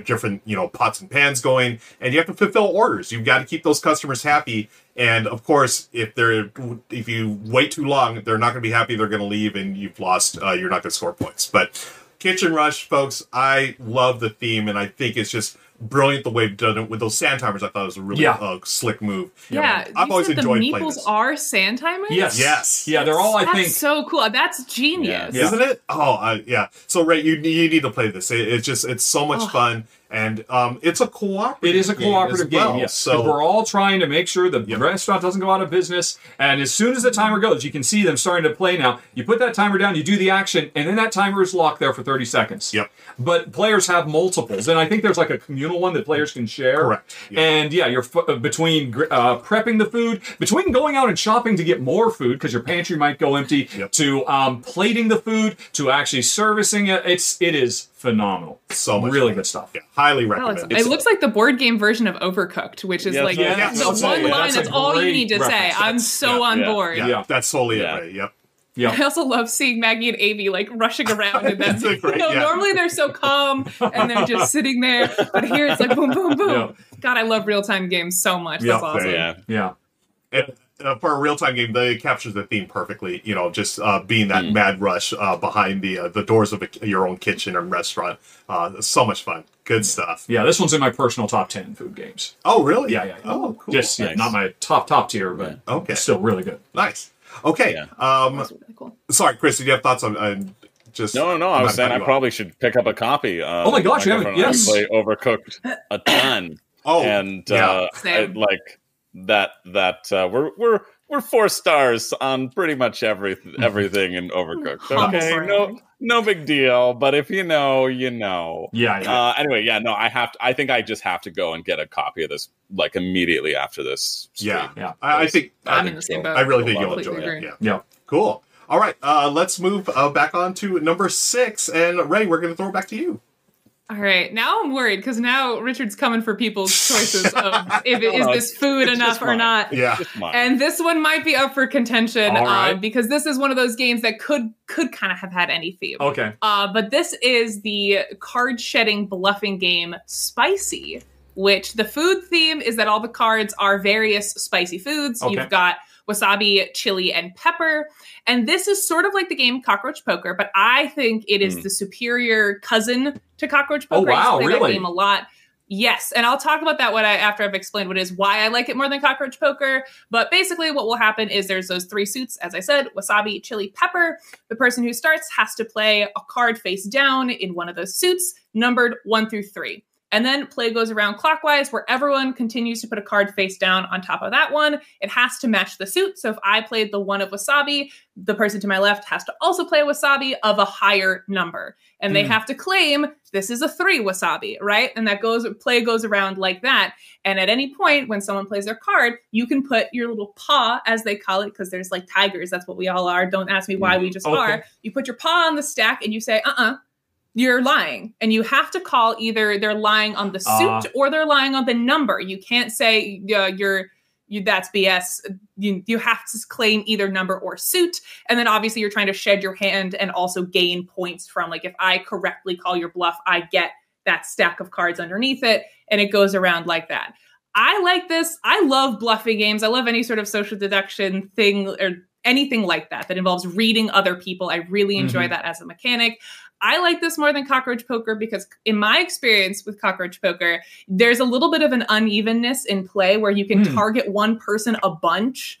And because you get to pick who you go to in Cockroach Poker, I find that dynamic can leave people out or can like really bully one person. This you have to go in clockwise order. And I really like it. I love bluffing games, and the production value on this is also beautiful. All those cards are these beautiful gold foil cards. The little tiger drawings are gorgeous. And yeah, that's Spicy. All right. Nice. Cool. Yeah. Ray, I think you're perfectly, like, it's just a perfect statement about how Cockroach Poacher, it can be a little bullyish, right? I mean, it seems like every game I play of Cockroach Poacher, you're gonna pick on one player. That's just the way it works. And you can go after the winner all gang up on them. And I don't like games where the last 10 minutes are just you ganging up on the winner. I don't enjoy that very much. So yeah. And Spicy definitely. I've enjoyed my games of Spicy as well, and I think you're perfectly. Yeah, that was a perfect statement about the game. It's really, really fun. Yeah, and it's a really great way to like get to know people. I love games like that. I was introduced to this game back when I used to work for CGE, they do this big playtesting retreat where they send everyone out into like the Slovakian mountains to playtest all the games that they're thinking of publishing. And this game is now being distributed in the US through CGE. So we got to play it there, and it was it's a really good way to get to know people. And I love this type of game. And this is, I think, my favorite in the light card bluffing genre. Yeah. Now, remind me, is this a minimum 3-player game, or can you play 2? It must be, right? It must be. Yeah. I think so. Don't quote me on that, though. I've only ever played it with like a bunch of people, so I'm not familiar with its minimum. Yeah, I thought there was someone either on BGG or something, someone was like working on a 2-player variant or whatever, but I don't remember. Yeah. I know Eleni, who works for CG, played it with her partner a lot, and she said she enjoyed it, but it's not like an official player count. Got it. It says 2 to 6 on BGG. Really? Oh, okay. I wonder if it has some but kind the of community says 3 to 6. Yeah. That's unsurprising. All right. Yeah. Okay, great choice. That was our number 6. So let's move on to number 5. Oh, it's back to Richard. Hi, everybody. So this again is one that's all about food prep and making the right, getting the right ingredients to make the right meal. And I really like it a lot. I'm sure nobody's heard of it besides me. It is called Master Sweets, and this is a game that I would liken it kind of to Ticket to Ride, in that a large portion of the game is getting the right cards in your hand that represent different ingredients, fruits and flour and eggs and milk and just a wide variety. You can see them all there, probably almost all of them. There's chocolate and whatnot. And the thing is, over time, you're building a bigger and bigger hand. And in Ticket to Ride, you're trying to get the right collection of cards to lay track down.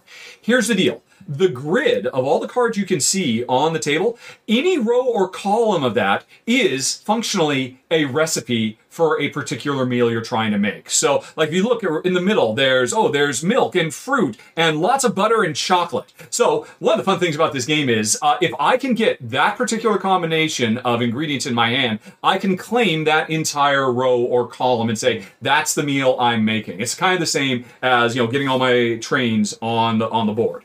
And the interesting thing that happens is once I clear that out, they all go away and everything else shuffles together and tightens up to rebuild. You can see over time, the grid is changing. Oh, I thought I desperately needed one more butter. Oh, but now I don't need butter. I can fill that in that much quicker. And so imagine Ticket to Ride. Oops, that was a short video. We need to turn on looping. Come on back. Alrighty. Or I'll just go over there. There we go. Loop. Oh, it was looping. Oh, I just didn't let it loop. Right. Anyway, imagine Ticket to Ride where the board is constantly evolving and changing. And so you're trying to make plans, but oh my gosh, you took that other thing.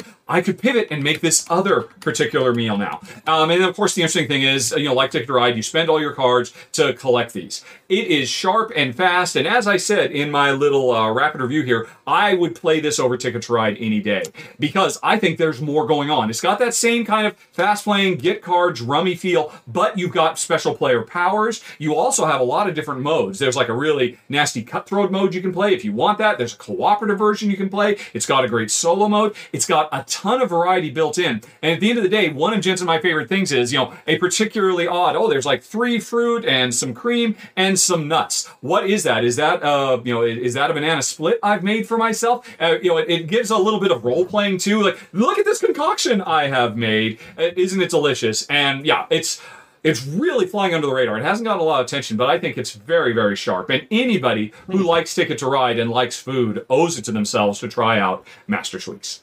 You had me at Ticket to Ride and food. Exactly, right? Yeah, that's a good pitch. Yeah, I really want to try this. I've never heard it. Well, why do you think it sort of flew under the radar? It's from a very, very small publisher. Oh, okay. The tiny little Kickstarter. Yeah. I think they did a second one a couple of years ago, if I recall correctly. But yeah, it was just, in an industry where 10,000 great games come out every year, not all of them are going to resonate or get noticed. But yeah, I think it's really great and worth seeking out. Nice. Awesome. Cool. That was number 5. I'm super hungry right now. I know. Yeah, we're recording this live, and it's around lunchtime here on the Pacific West Coast, the West Coast. So yeah, we got to get through this list. Let's move it. Let's move it. But anyways, great choice. I really want to play this. But let's throw it back over to Chris, who's got our number 4. All right. This is my last pick. This is one that is very much about food. and marketing. And it's all marketing and not food. And this is actually kind of topical because the special deluxeified edition kind of came out today on Game Yeah. But this is Food Chain Magnate. Yep. So Food Chain Magnate by Splotter Games. I played this game for the first time this summer, and man, is it fun! It's really slick, and it's a lot less complicated than I expected. I feel like it had this like image around it for me that it's going to be so intense. It's going to be 4 hours. Like, you really got to buckle down. But really, it's just like a bunch of tech trees. It's very tech tree, the board game. Yeah. And as you sort of navigate how to promote your food, the food that you're getting, and the food that you want to deliver to your customers. Yeah. And so there's this big sort of board laid out there. There's a bunch of different houses, and those houses, they don't know they want food until you put up a billboard right next to their house that says, "Hey, you want pizza?" And they're like, "Yeah, I do want pizza. You're right."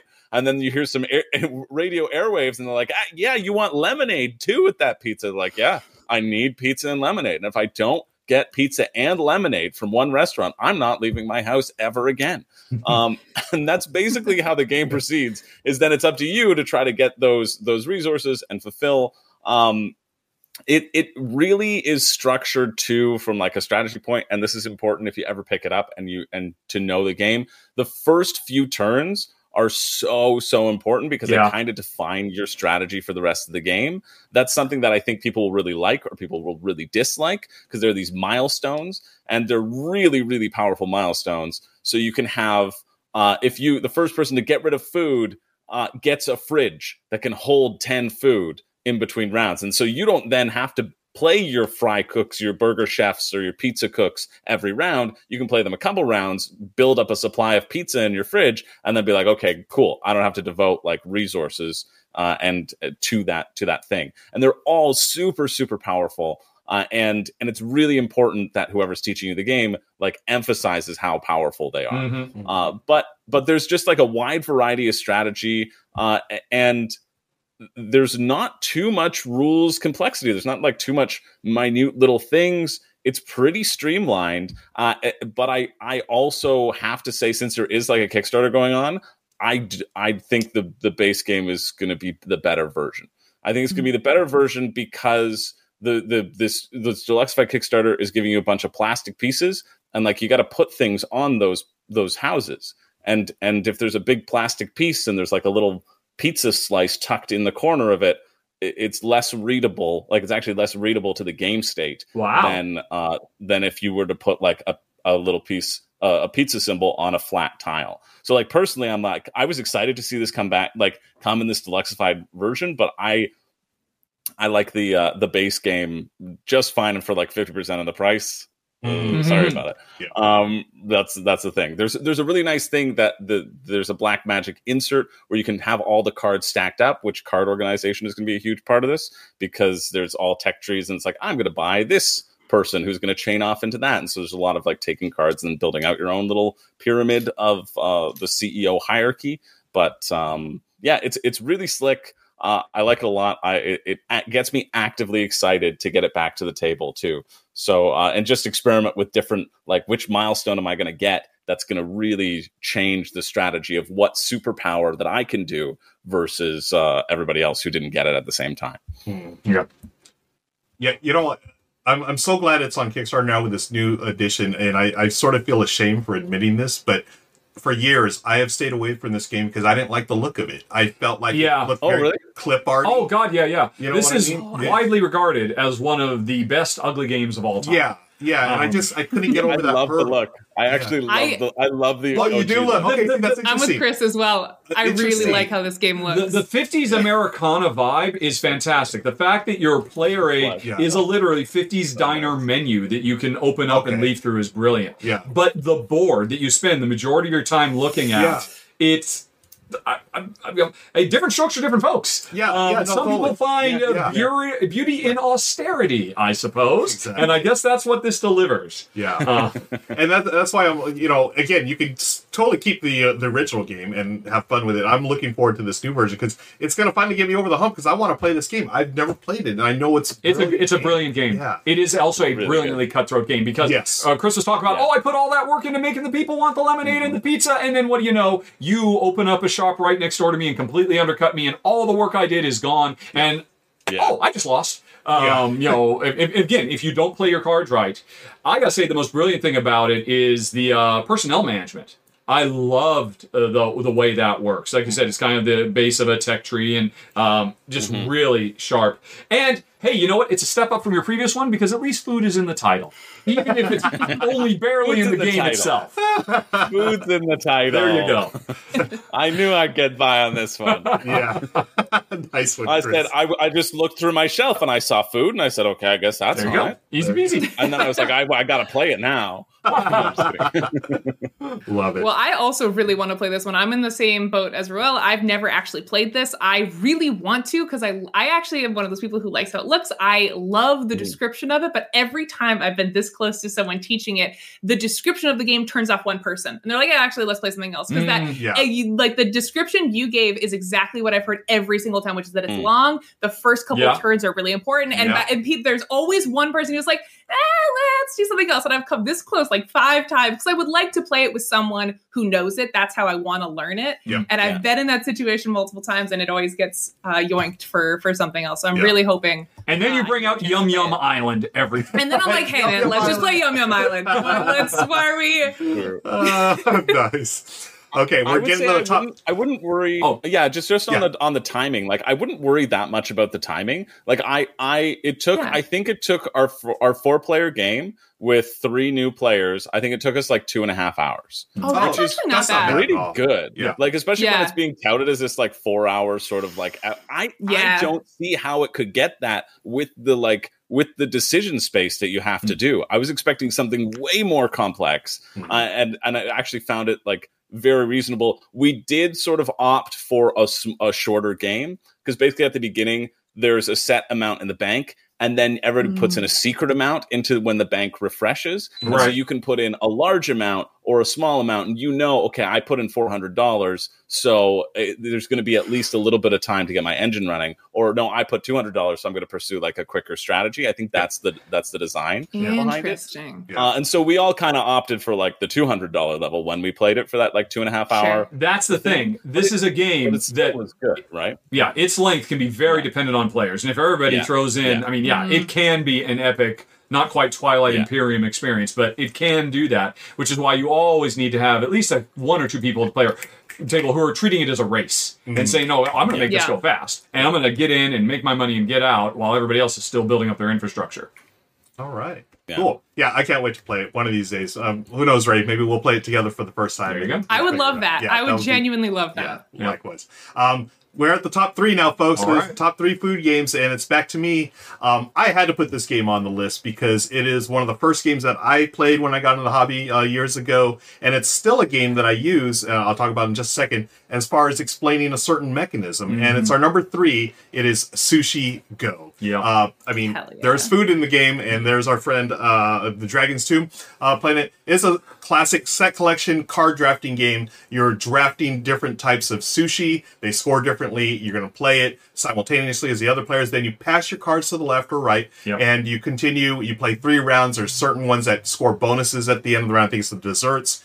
And I could have put in any version of this. Sushi Go, Sushi Party, or even Sushi Roll, the dice one. I love them all. They're all pretty much the same game, but obviously with dice or whatnot. But this game, I use it to explain card drafting. Sure. And I use this as part of my holy trinity of card drafting games. I use Sushi Go, then I explain 7 Wonders, and then we get to Blood Rage. And those are the 3... The pipeline. Yes, of card drafting. And I think this is the perfect one because it's easily portable. I played it so many times with family and friends and non-gamers. Gamers, it's a nice little filler. And, it's got super cute art. Come on. It's one of the cutest games ever. And it's... by one of my favorite designers, Phil Walker Harding, praise be, a wonderful designer, and he's got this special place in my heart because all his games are very accessible and they're just a lot of fun, and that's why it's our number 3 pick, folks. Sushi Go. All right, and before we talk about the game, for folks who aren't familiar with the channel, The Dragon's Tomb, his whole shtick is he makes a video how to play the game, making up his own rules. So please do not have read the text in this portion and think, oh, I think I understand how to play this game now. That's you right. most definitely do not. No, he makes it very accurate how to play. He's the only one who I've seen does the actual how to play correctly. Rules. I stand corrected. Other channels. I stand corrected. He's the only one who that's always been my right. You can get a score of 15,100. That's a pretty good score. Yeah, that's not at all That's a pretty good score in Sushi Go. He's in the millions and millions. Jesus. Oh, that's a good score. Yeah. What a good channel. But you're right. You know this game has made a really big impact because whenever I'm sitting down to Jen and saying, okay, we're going to play this game, and it's like Sushi Go. Sushi Go or Seven Wonders are the two games you reference to immediately understand a closed hand draft. Yep. Like Sushi Go. And yeah, it's a great gateway. It's charming. It's fast. It's adorable. And yeah, I would say I would think most people would consider it a pretty solid entry for food as well. Yeah. Because it is about getting the right number of points and getting the right combinations of foods together that work well together, and therefore they're more valuable. Yeah. Yeah. Good choice all around. Now, Unlike totally something off the. I was just going to ask. Do you eat sushi? No. Okay. So I want to make sure. Also, it doesn't make me hungry like some of the other games, so it doesn't have any unfortunate side effects. Gotcha. Cool. Yeah, it's less appetizing because all the sushi have cute little faces on them, and you're like, Yeah. I'm eating this Yeah. cute little sushi. Yep. Or more appetizing, depending Oh, on depending. Yes. There you go. if we're going with the Donner family party Yeah. party game. amazing. Nice. All right. We got two left. Ray, you've got our second choice for the list. All right. So this one, if you watch the pre-show, I alluded to this game. My number 2 is A Feast for Odin. And this game is probably why Uwe Rosenberg will be my favorite designer probably forever. I adore this game so very much. I am a big worker placement and also spatial reasoning person. Those are like my two favorite mechanics, and this game puts them together in the most amazing way possible. So this is classic Rosenberg game.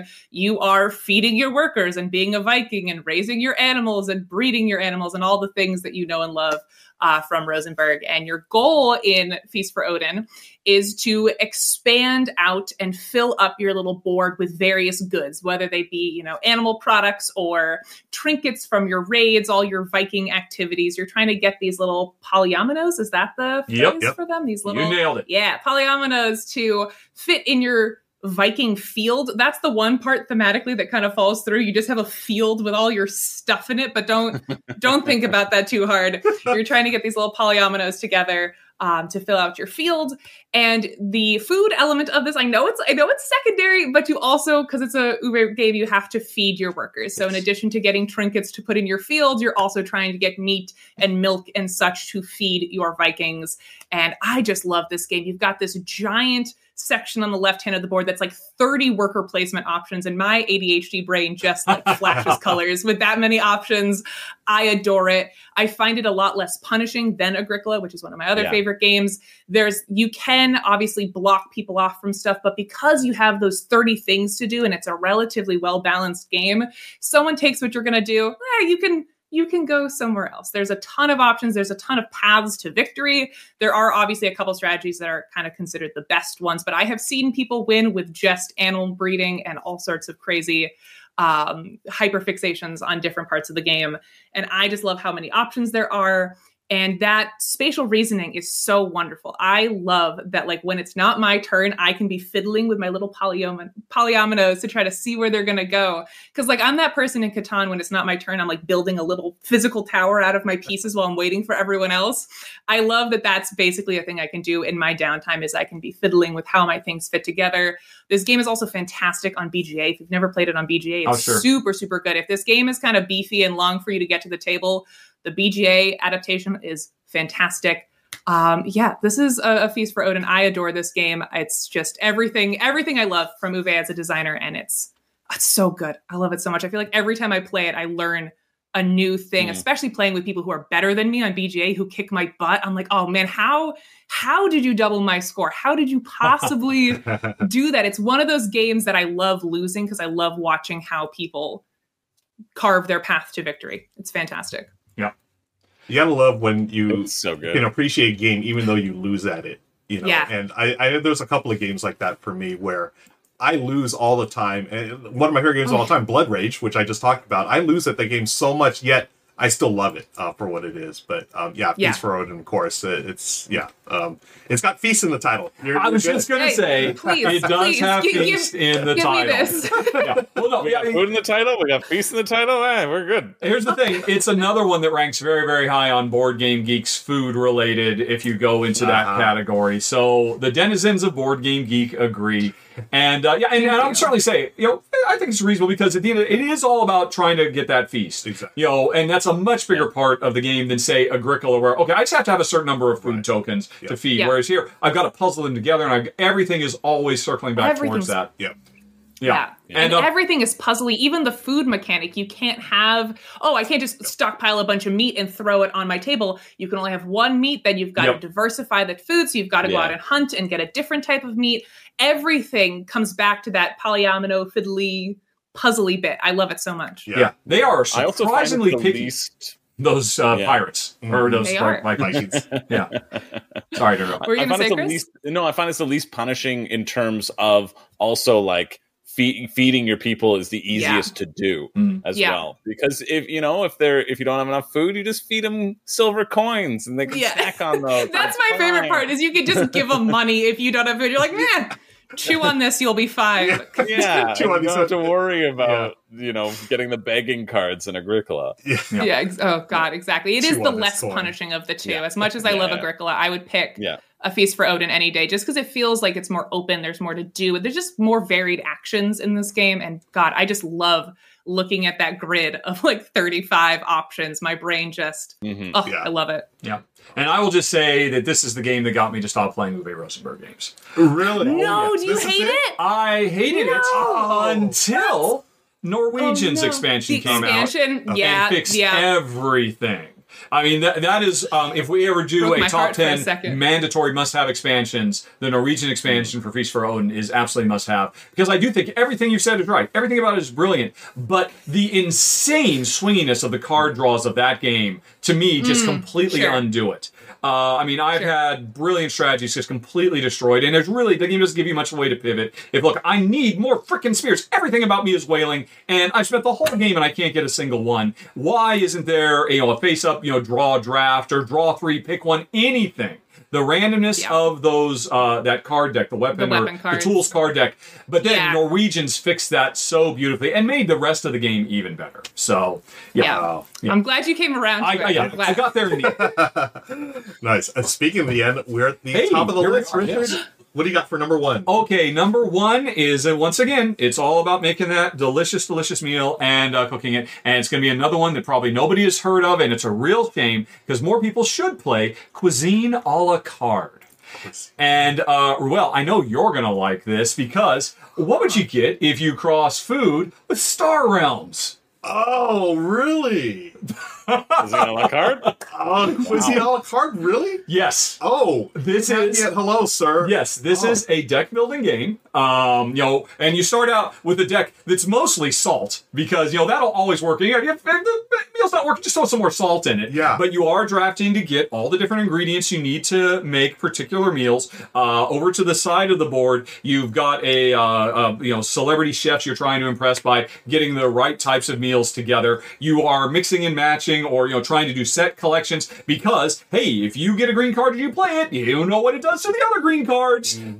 So it's got that. It plays smooth. It is fun, and it is once again all about I've got this big collection of cards. I've made it, and what is this meal? Again, it's something I really like as well. Yeah. I define what the meal is I'm making by this random cards. Now, here's the twist though. After you make the meal, bye-bye cards. Oh. So this also mixes in this idea of it's a deck deconstruction game as well. You spend a lot of time getting the right cards together. And there are ways you can hold on to your cards instead of getting rid of them. But this game does make you pivot. And you're like, I've made the perfect green and blue deck, and I just got rid of all my blue cards and half my green cards. Maybe it's time to go to, the other food source, the dairy, which is the Reds, and give up on the fish now. It's really, really sharp. It's a lot of fun. It's mouth-watering. And again, it really brings the food category to life. And if you like deck building, and if you like Star Realms or Hero Realms or Cthulhu Realms or any other realms, this is basically food realms. And I think it is well worth seeking out. Cuisine a la carte. Yeah, you had me at hello. As I said, I need to get this. Another game that, you're right. I have never heard of this game. And another one that flew under the radar. I'm assuming it's a small publisher. Yep. Okay, yeah. Food, Star Realms. Yeah. I'm in. Who publishes Hero Realms and Star Realms again? Wise Wizard. Wise, Yes. Wise Wizard. Well, we gotta get them in. There you go. Get them involved. There you go. Get them to buy it up. Yeah. I think calling it Food Realms and putting it under that IP and just bringing it over. I'm all over. I think that'd be a smash hit. Food Realms or maybe Chef Realms or come on, let's get this game out there. I totally love everything about this game that you talked about. All right. It's great. Okay, so 12 games, friends. Food games. I am starving right now. Me too. Yeah. We want to thank Ray from the Op for joining us today on this for this list. Ray, thank you so much. You've been great. Oh my God. Really of course, appreciate this was a blast. I had so much fun scrounging my collection for food-themed games. It was a really fun prompt. So thanks so much for having me on. All right. Apparently nobody else knew besides me. You are. Yeah. There we go. Yeah. It's official. Yeah. It is. Cool. Okay. And we will all play Yum Yum Island when we go to PAX. I'll bring it with me. That's Make a sure must try. everyone tries it out. And by the way, folks, I think we mentioned it throughout, but we're not done yet. We're about to go into the post show. If you're watching this on YouTube, after you check out the Ops Black Friday sale, follow the links down in the show notes to go to the extended version of this. You'll get to know Ray in the pre-show. We do a lot of fun games with the audience, and in the post-show, we'll be telling you about some honorable mentions that just missed our list as well. So you don't want to miss that. Links again down in the show notes. All right, and that'll do it. Richard, do you want to take us away? Well, thanks for watching, everybody. Talk to you later, and thank you to the Op Games. So long. Bye-bye. And hello, we are back. Thanks, folks. We are now in the post show. For the pre-show. Hey, the chat. Pre-show. Hi, chat. Missed you. Oh, yeah. I hate not talking to chat. Yeah, they're back. I they're miss back. You guys. Hi. Ray, let's talk everybody. to chat. Let's say hi. Yay, let's talk to I just talked to him anyway. Yeah. Hi, Bill. It's good to see you. I love Good it. to see Thanks everyone. For joining. Thank you for hanging out with us. So what we're going to do now, we're going to talk about some of the games that didn't make our final cuts. Yep. I'll start things off. So I had a few that didn't make the cut. Point Salad with y'all picked that one. Also had Monster Crunch, the breakfast battle game.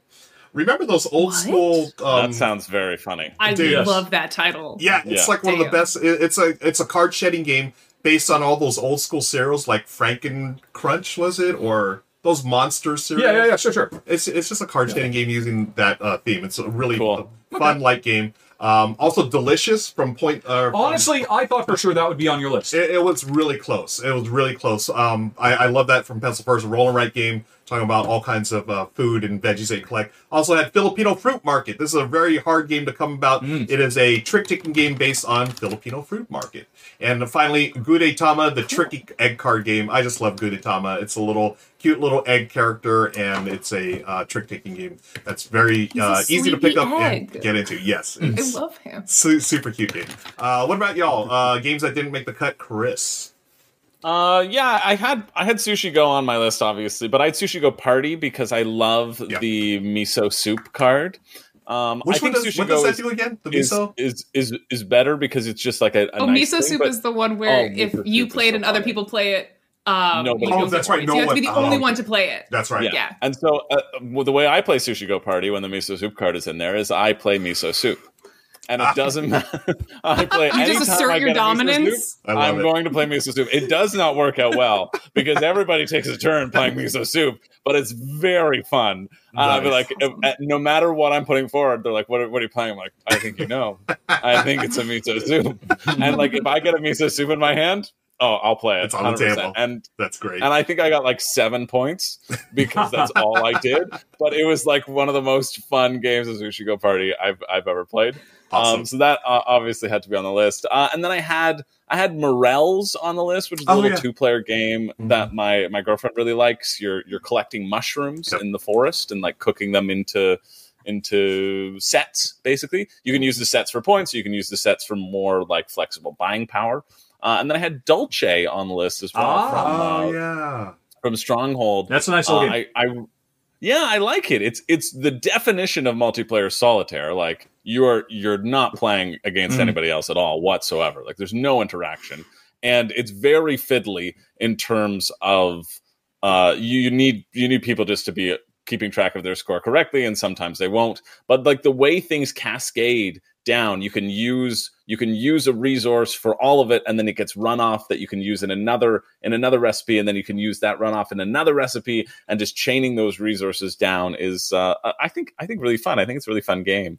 And the cube colors are horrible because they're all beige. There's like 5 different cubes, and they're all beige. It's just atrocious. They like went for really nice tones, but it's like, oh, here's caramel and vanilla and cocoa, and I'm like, I don't know. I know what the eggs are, but that's pretty much it. It's a really fun game as well. So those were kind of the ones that I was floating around as well, putting on. Cool, thanks. As honorable mentions. Ray, do you have any that didn't make the cut? I had a couple. Which, first of all, I had Sushi Go initially on my list as well, but then I was like, someone else is going to put it. So I swapped it out. Sushi Go is so, I just want to reiterate, Sushi Go is like my go-to entryway game. I love that game so much. It's a blast to play on stream as well. It's super fun. Yes. But I had Diced Veggies on my list, which I couldn't that's a newer put on one. the list because I haven't played it. So I was like, I can't, but I think I'll love it. It's a tactile little game where you've got this little grid of dice, and then you're going to take your little chipboard knife and chop off a section of it. It's supposedly for kids because it's kids table board gaming. But when I was chatting with the woman there at Gen Con, she was like, yeah, you can like add in these extra cards to make it a better like entry level game for adults. And I just love a little gimmick like that, a little tactile, again, spatial reasoning. Where are you going to chop your dice? I haven't played it, so in good conscience, I couldn't put it on the list, but God, I want to try it so bad. I want to cut my little dice veggies so bad. It's such a clever theme, such a clever thematic tie-in with the name and everything. And then the other one I had on my list, which again, in good conscience, I couldn't put on the list because I worked on it, but I almost put on Surrealist Dinner Party by Resonim, which was a game that I worked on during my time at Resonim. Which is as the name implies, a surrealist dinner party. You are inviting real life surrealist artists and writers and all that kind of stuff to your house, and they are surrealists, so they are eccentric and strange, and they want eccentric and strange things. And it's basically you're just trying to feed them their various needs and the different people. You know, some people want a lot of wine and drama, and some people are just here for some bread and don't want anyone to talk to them.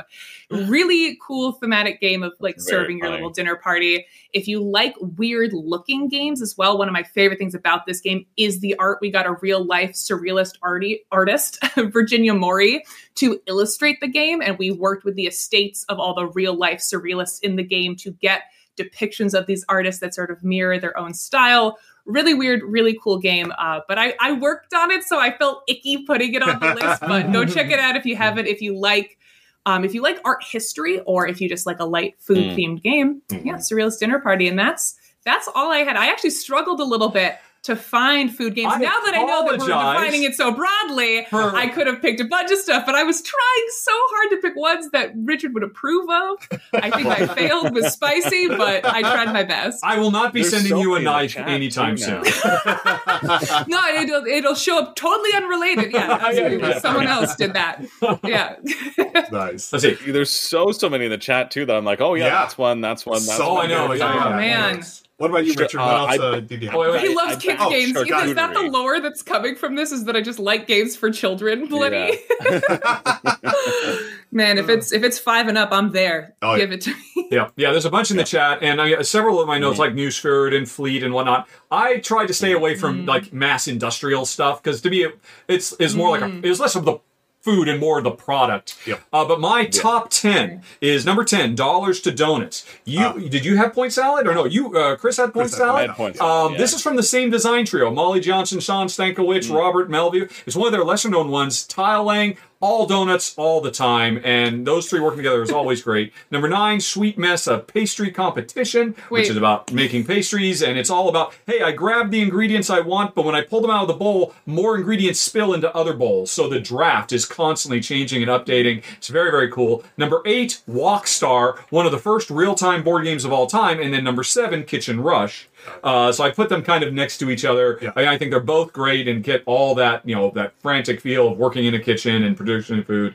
Number 6, Morels. I thought for sure it'd make your shortest short list, Nice. Chris. Number 5, Critter Kitchen, which I've only played the prototype, and I wouldn't want to put it higher until I played the final version of it, but it's really sharp. And then number 4, Chocolate Factory, which there are a lot of chocolate games I could have talked about, but most of them are fairly abstract, like Truffle Shuffle and Chocolatier. But this one, it's all about getting that chocolate through the assembly line and mixing the nuts in and all that. So it really is much more mouthwatering. And then I had a whole bunch that I had Grand Austria Hotel as if I was playing fast and loose. I also had Dolce and also Cafe. If you like Dolce, you've got to try Cafe. Oh, yeah. My Farm Shop and Beer and Bread. Beer and Bread, I thought you might get on your list. Considered it. Right. Oh, and Fromage. Nobody's played it yet, but it's all about cheese. It's really cool. Oh, yeah. That's cool. And then I just don't consider it food, but I know wine is food, so Vinos would have made my list if I was bringing if we started liquids going in. out into drinks, you could have had distilled and viticulture. Exactly. That would have been a mess. Yep. It would have been a madhouse. Exactly. So I kept drinks. liquids off, and that means I also kept out Scrumpy, which is about making, harvesting the apples and making cider. Oh. Neat little. And then the other one, the coffee shop in Germany one that I can't remember the name of right now that just popped into my head. Oh, yeah. I know exactly what you're talking about. It is. I know exactly what you're talking about. It didn't make my list, so. Yeah. Anyways, if y'all know what we're thinking, let us know in the comments below. But we're out of time. I've had a great time. Richard, thank you for stopping by in real life. This is great. And thank you, Ray, for hanging out with us today here on the R&R show. Of course. Thanks for having me. Yeah. And Chris, as always, thank you for being the handsome devil that you are. Seize the bean. Seize the bean. Thank you, There it is. Kim. Kim wins Kim is a double winner today with the Battle Royale and remembering the name Seize the Bean. That's right. What we're going to do next is raid someone. I think our friends from the Good Times Society are about to play some board games. We're going to raid Becca and Jake and crew. Thank you again for watching, folks. Have a wonderful day, wonderful week. Be sure to watch the video when it drops tomorrow on YouTube. Richard, any final thoughts before I start the raid? No, I got to hit the road, man. Okay, hit the road. All right, folks. Got 10 seconds until we all hit the road. Again, thank you so much for your support. Be kind to each other, be kind to yourselves, and for those that celebrate, have a happy Turkey Day. Yes. And whatnot. All right. Very much so. Talk to y'all later. Bye. Bye. Bye, friends. All right. Let's make sure the raid went through, and Yeah. the raid has gone.